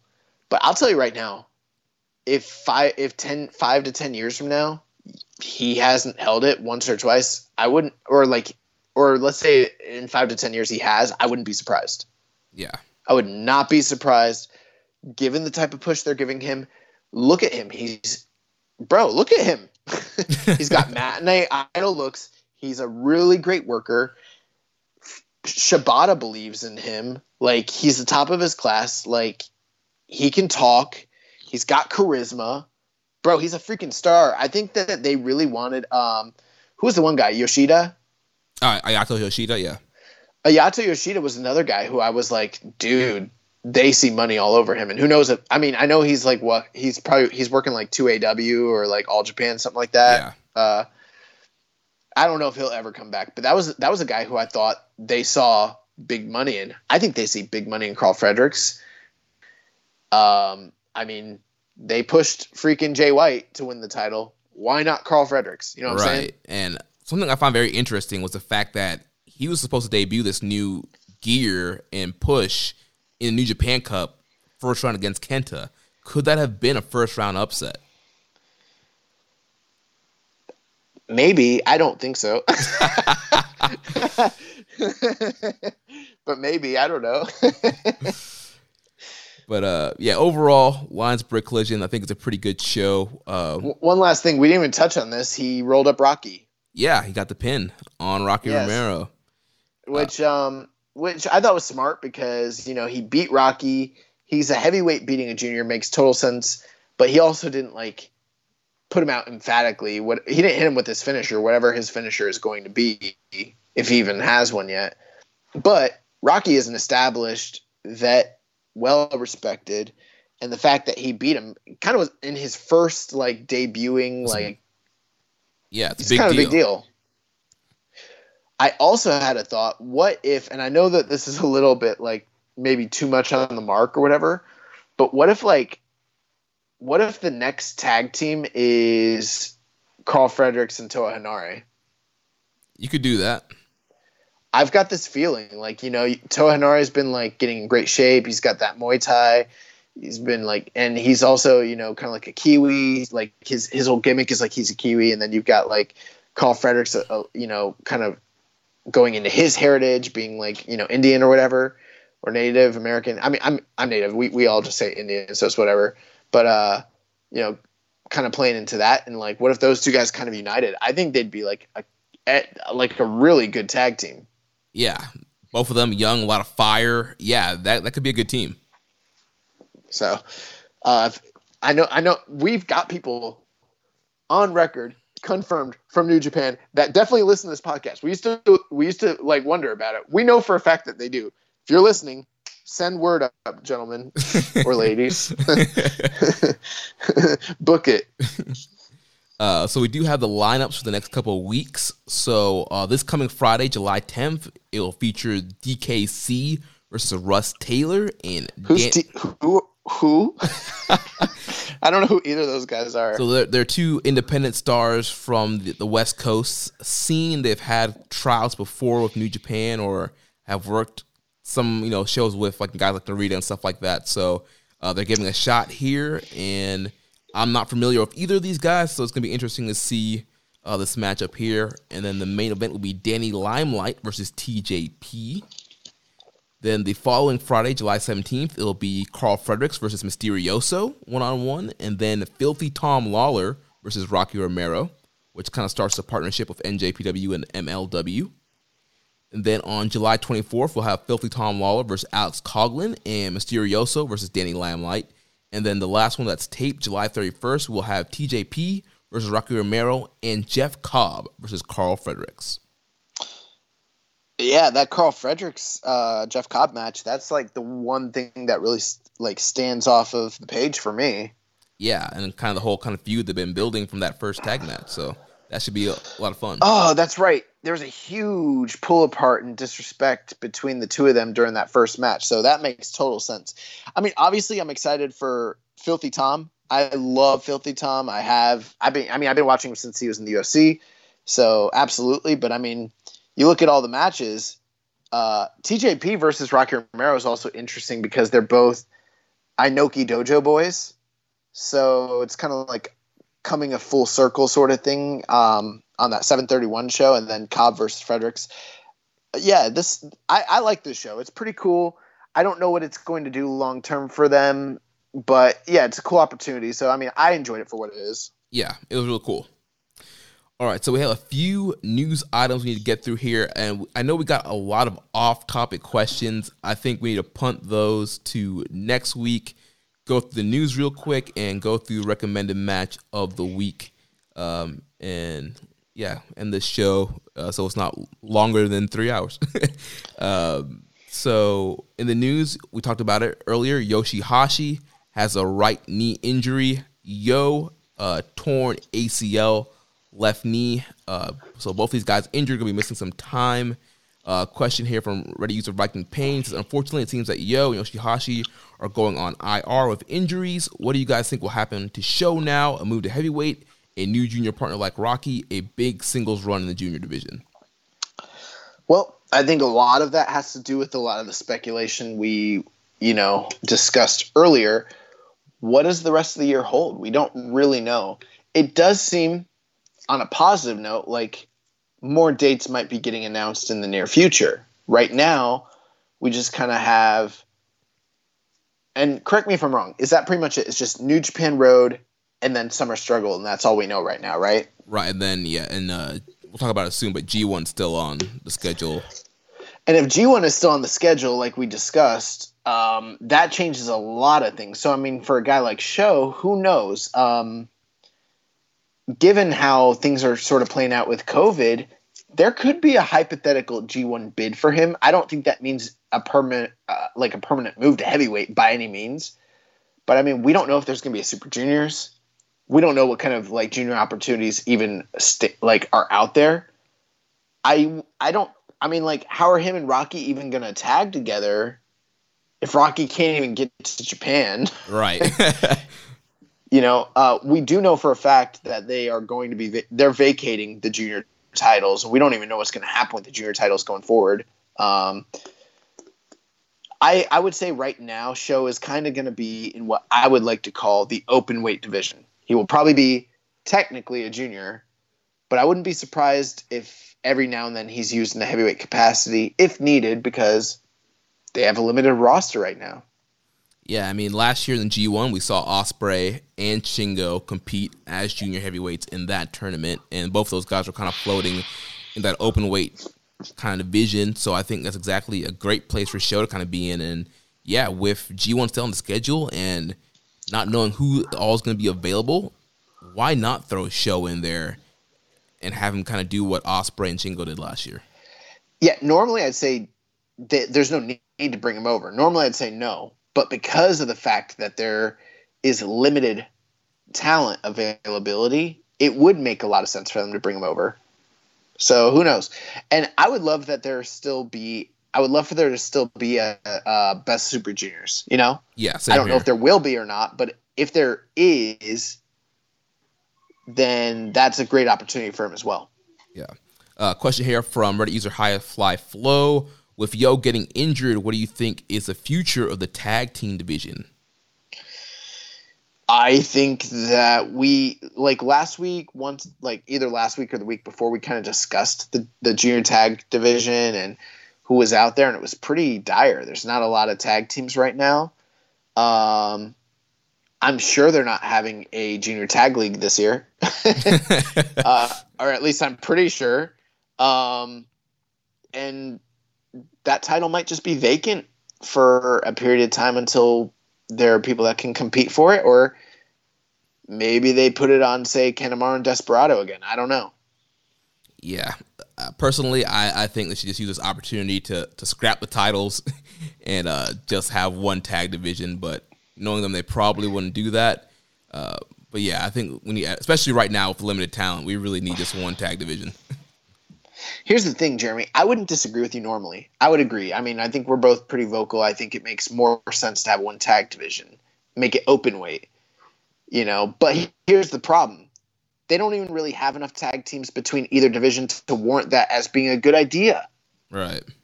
You know what I mean? Think about it. There's two, maybe three heavyweight tag teams and one junior tag team, and that's it. So it doesn't even really benefit anybody that much anyways.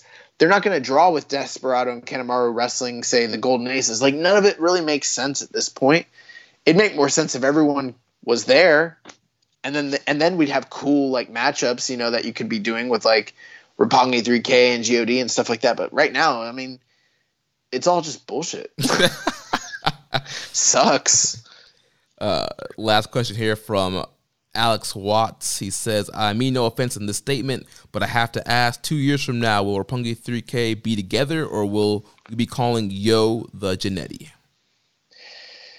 We like to joke about Yo being Marty Jannetty because it's a funny thing to say, but let's be clear here. And I know this is a controversial statement, and a lot of people don't agree with me, but I think that the majority of people who actually watched them in their prime will agree with this.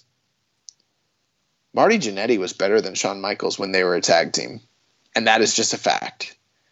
And Yo's not better than Show, so I don't know if that's the best analogy. But anyways, also I hope that Yo doesn't turn out like Marty Jannetty because, dude, the funny thing is like that whole speaking out movement happened, and like everyone kind of knows about Marty that like you couldn't even like accuse him of anything because it's so out in the open and no one just cares. Like, it's just literally, he's like so known that nobody spoke out on him. It's so known that no one even like spoke out because he wouldn't even be like blowing a whistle. Like, it's already out there.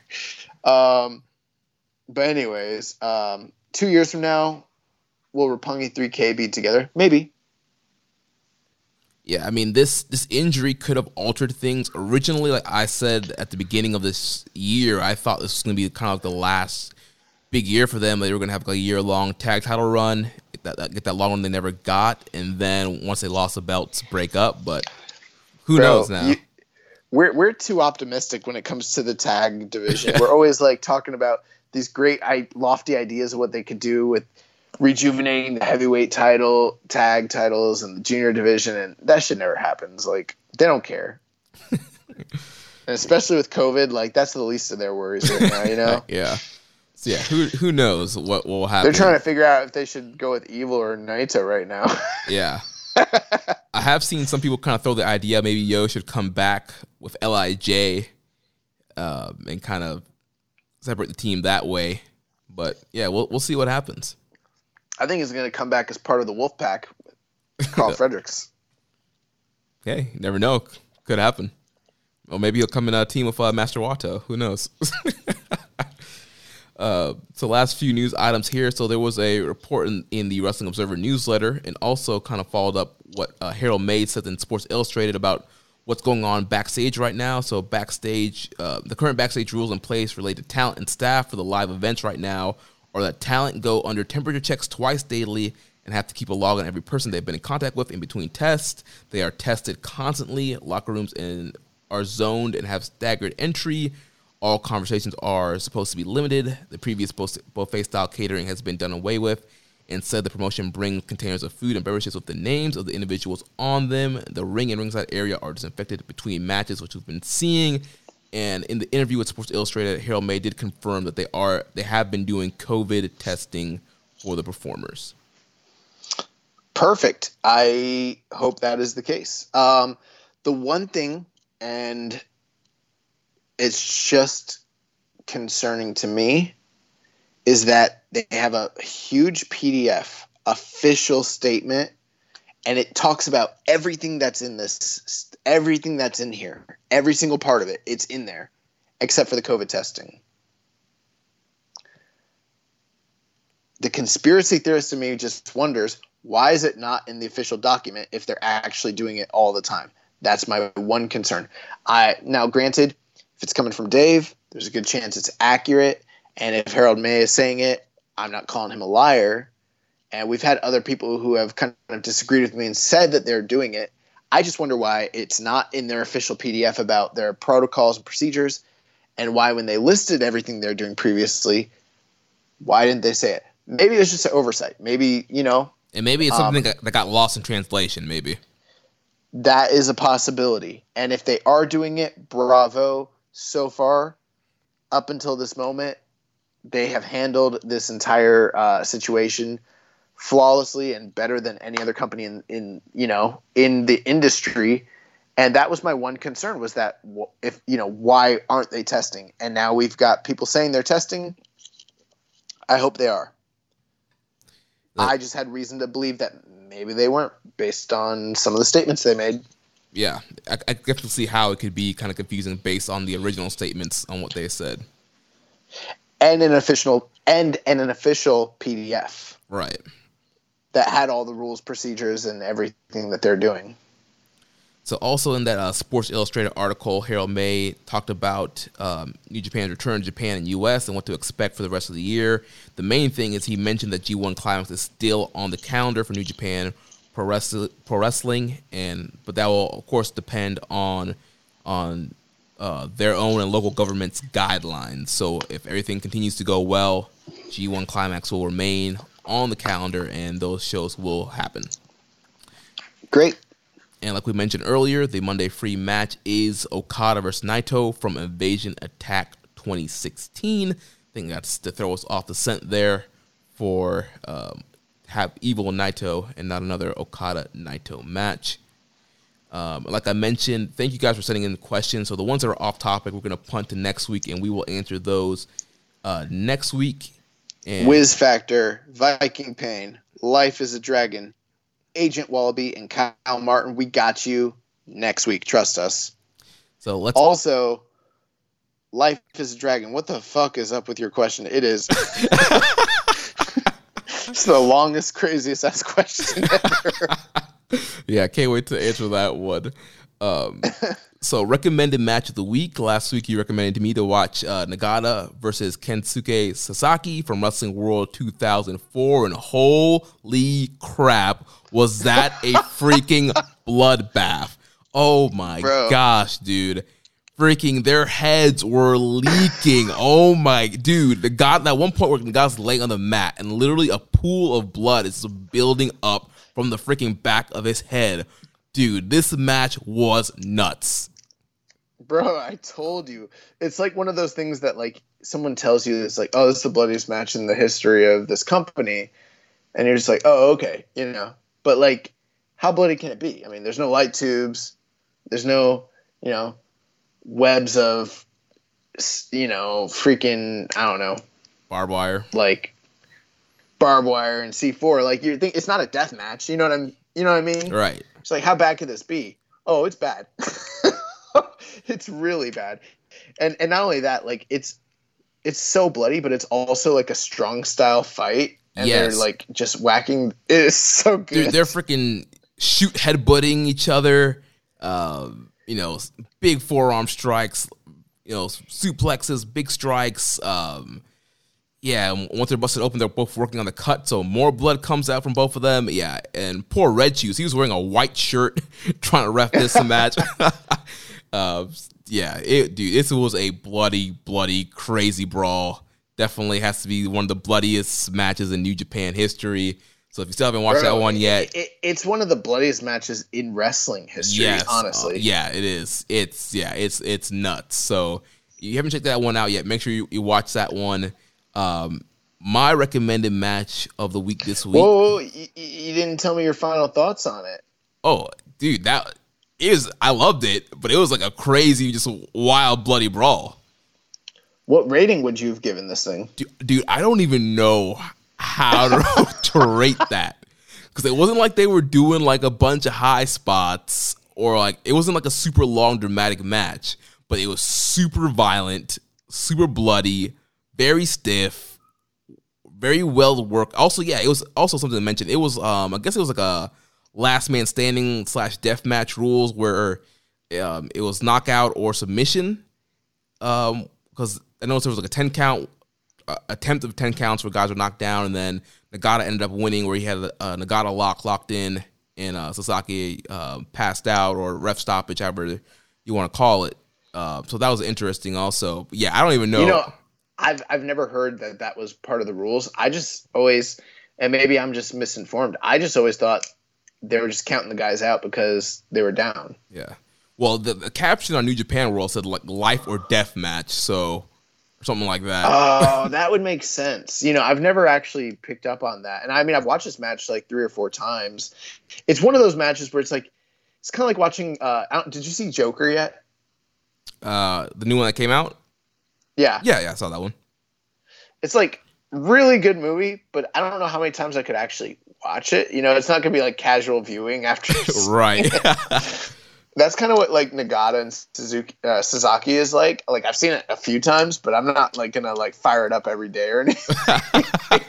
It's pretty violent, but yeah. The funny thing is, like over the years, every time I watch it, I appreciate it more, and I think I rate it a little higher every time. Like the first time I saw it, I was like 4 stars, and now I'm like I'm higher on it than I used to be. I don't know exactly where I am, but I'm like.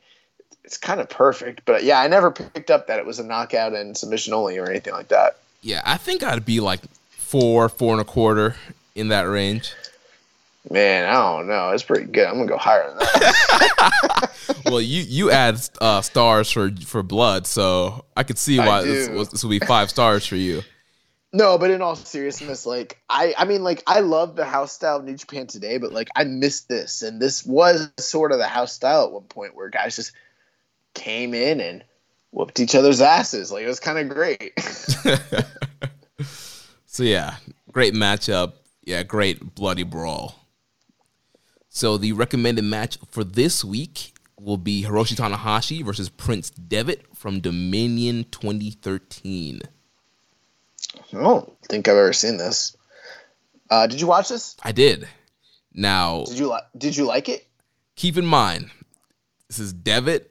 Bullet Club, Tamatonga's out there. Carl Fredericks is out there. I've seen this. I have seen this. I saw it. I'm sorry. I couldn't remember if I saw it or not. You know what I was thinking it was? Because I remember Tanahashi and Devitt, they had a match at the anniversary show. When right. Devitt was a good...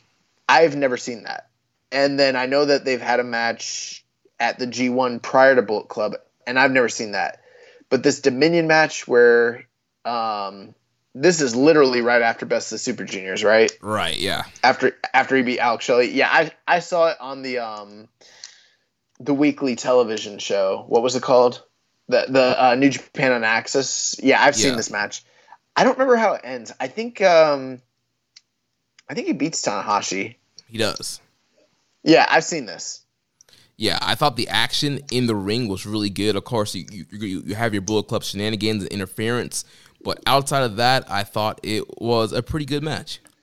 What made you select this? This is a random selection. Well, got Dominion coming up on Sunday. We've had juniors versus heavyweights in this New Japan Cup. So I thought it was kind of a great way to kind of mix both of those trends there and go in the Dominion archive. And we got this junior versus heavyweight matchup and a big deal of Prince Devitt defeating Hiroshi Tanahashi. Makes sense. Good selection. Good job, Jeremy. So I think that is going to do it for this week's show.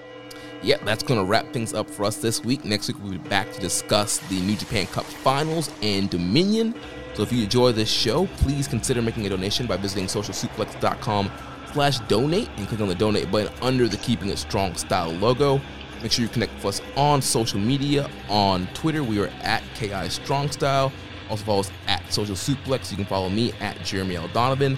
On Facebook, we are facebook.com/Social Suplex. You also find us in the Wrestling Squared Circle Facebook group, facebook.com/groups/Wrestling Squared Circle. On Instagram, we are at Social Suplex. On Reddit, we are Pro Black Guy, and Josh is Keeping It Strong Style. You can email me, Jeremy at socialsuplex.com. You can check out all the other shows on the Social Suplex Podcast Network. On Sundays, we have Wednesday Radio, hosted by Rich Latta and James Boyd. On Wednesdays, we have the Ricky and Clive Wrestling Show from Scotland. Every other Wednesday, we have our podcast dedicated to independent wrestling, Grown Men Watch This Shit, hosted by Jeremy Tate and Chris Bryan. On Fridays, we have Get in the Ring with Danny and Beast Mike. And on Saturdays, we have All Things Elite with Floyd and Austin. Don't forget to subscribe and leave a rating and review. And we will catch you next week on Keeping It Strong Style, the ace of podcasts. Ichiban. Thank you for listening to Keeping It Strong Style. We'll see you next time.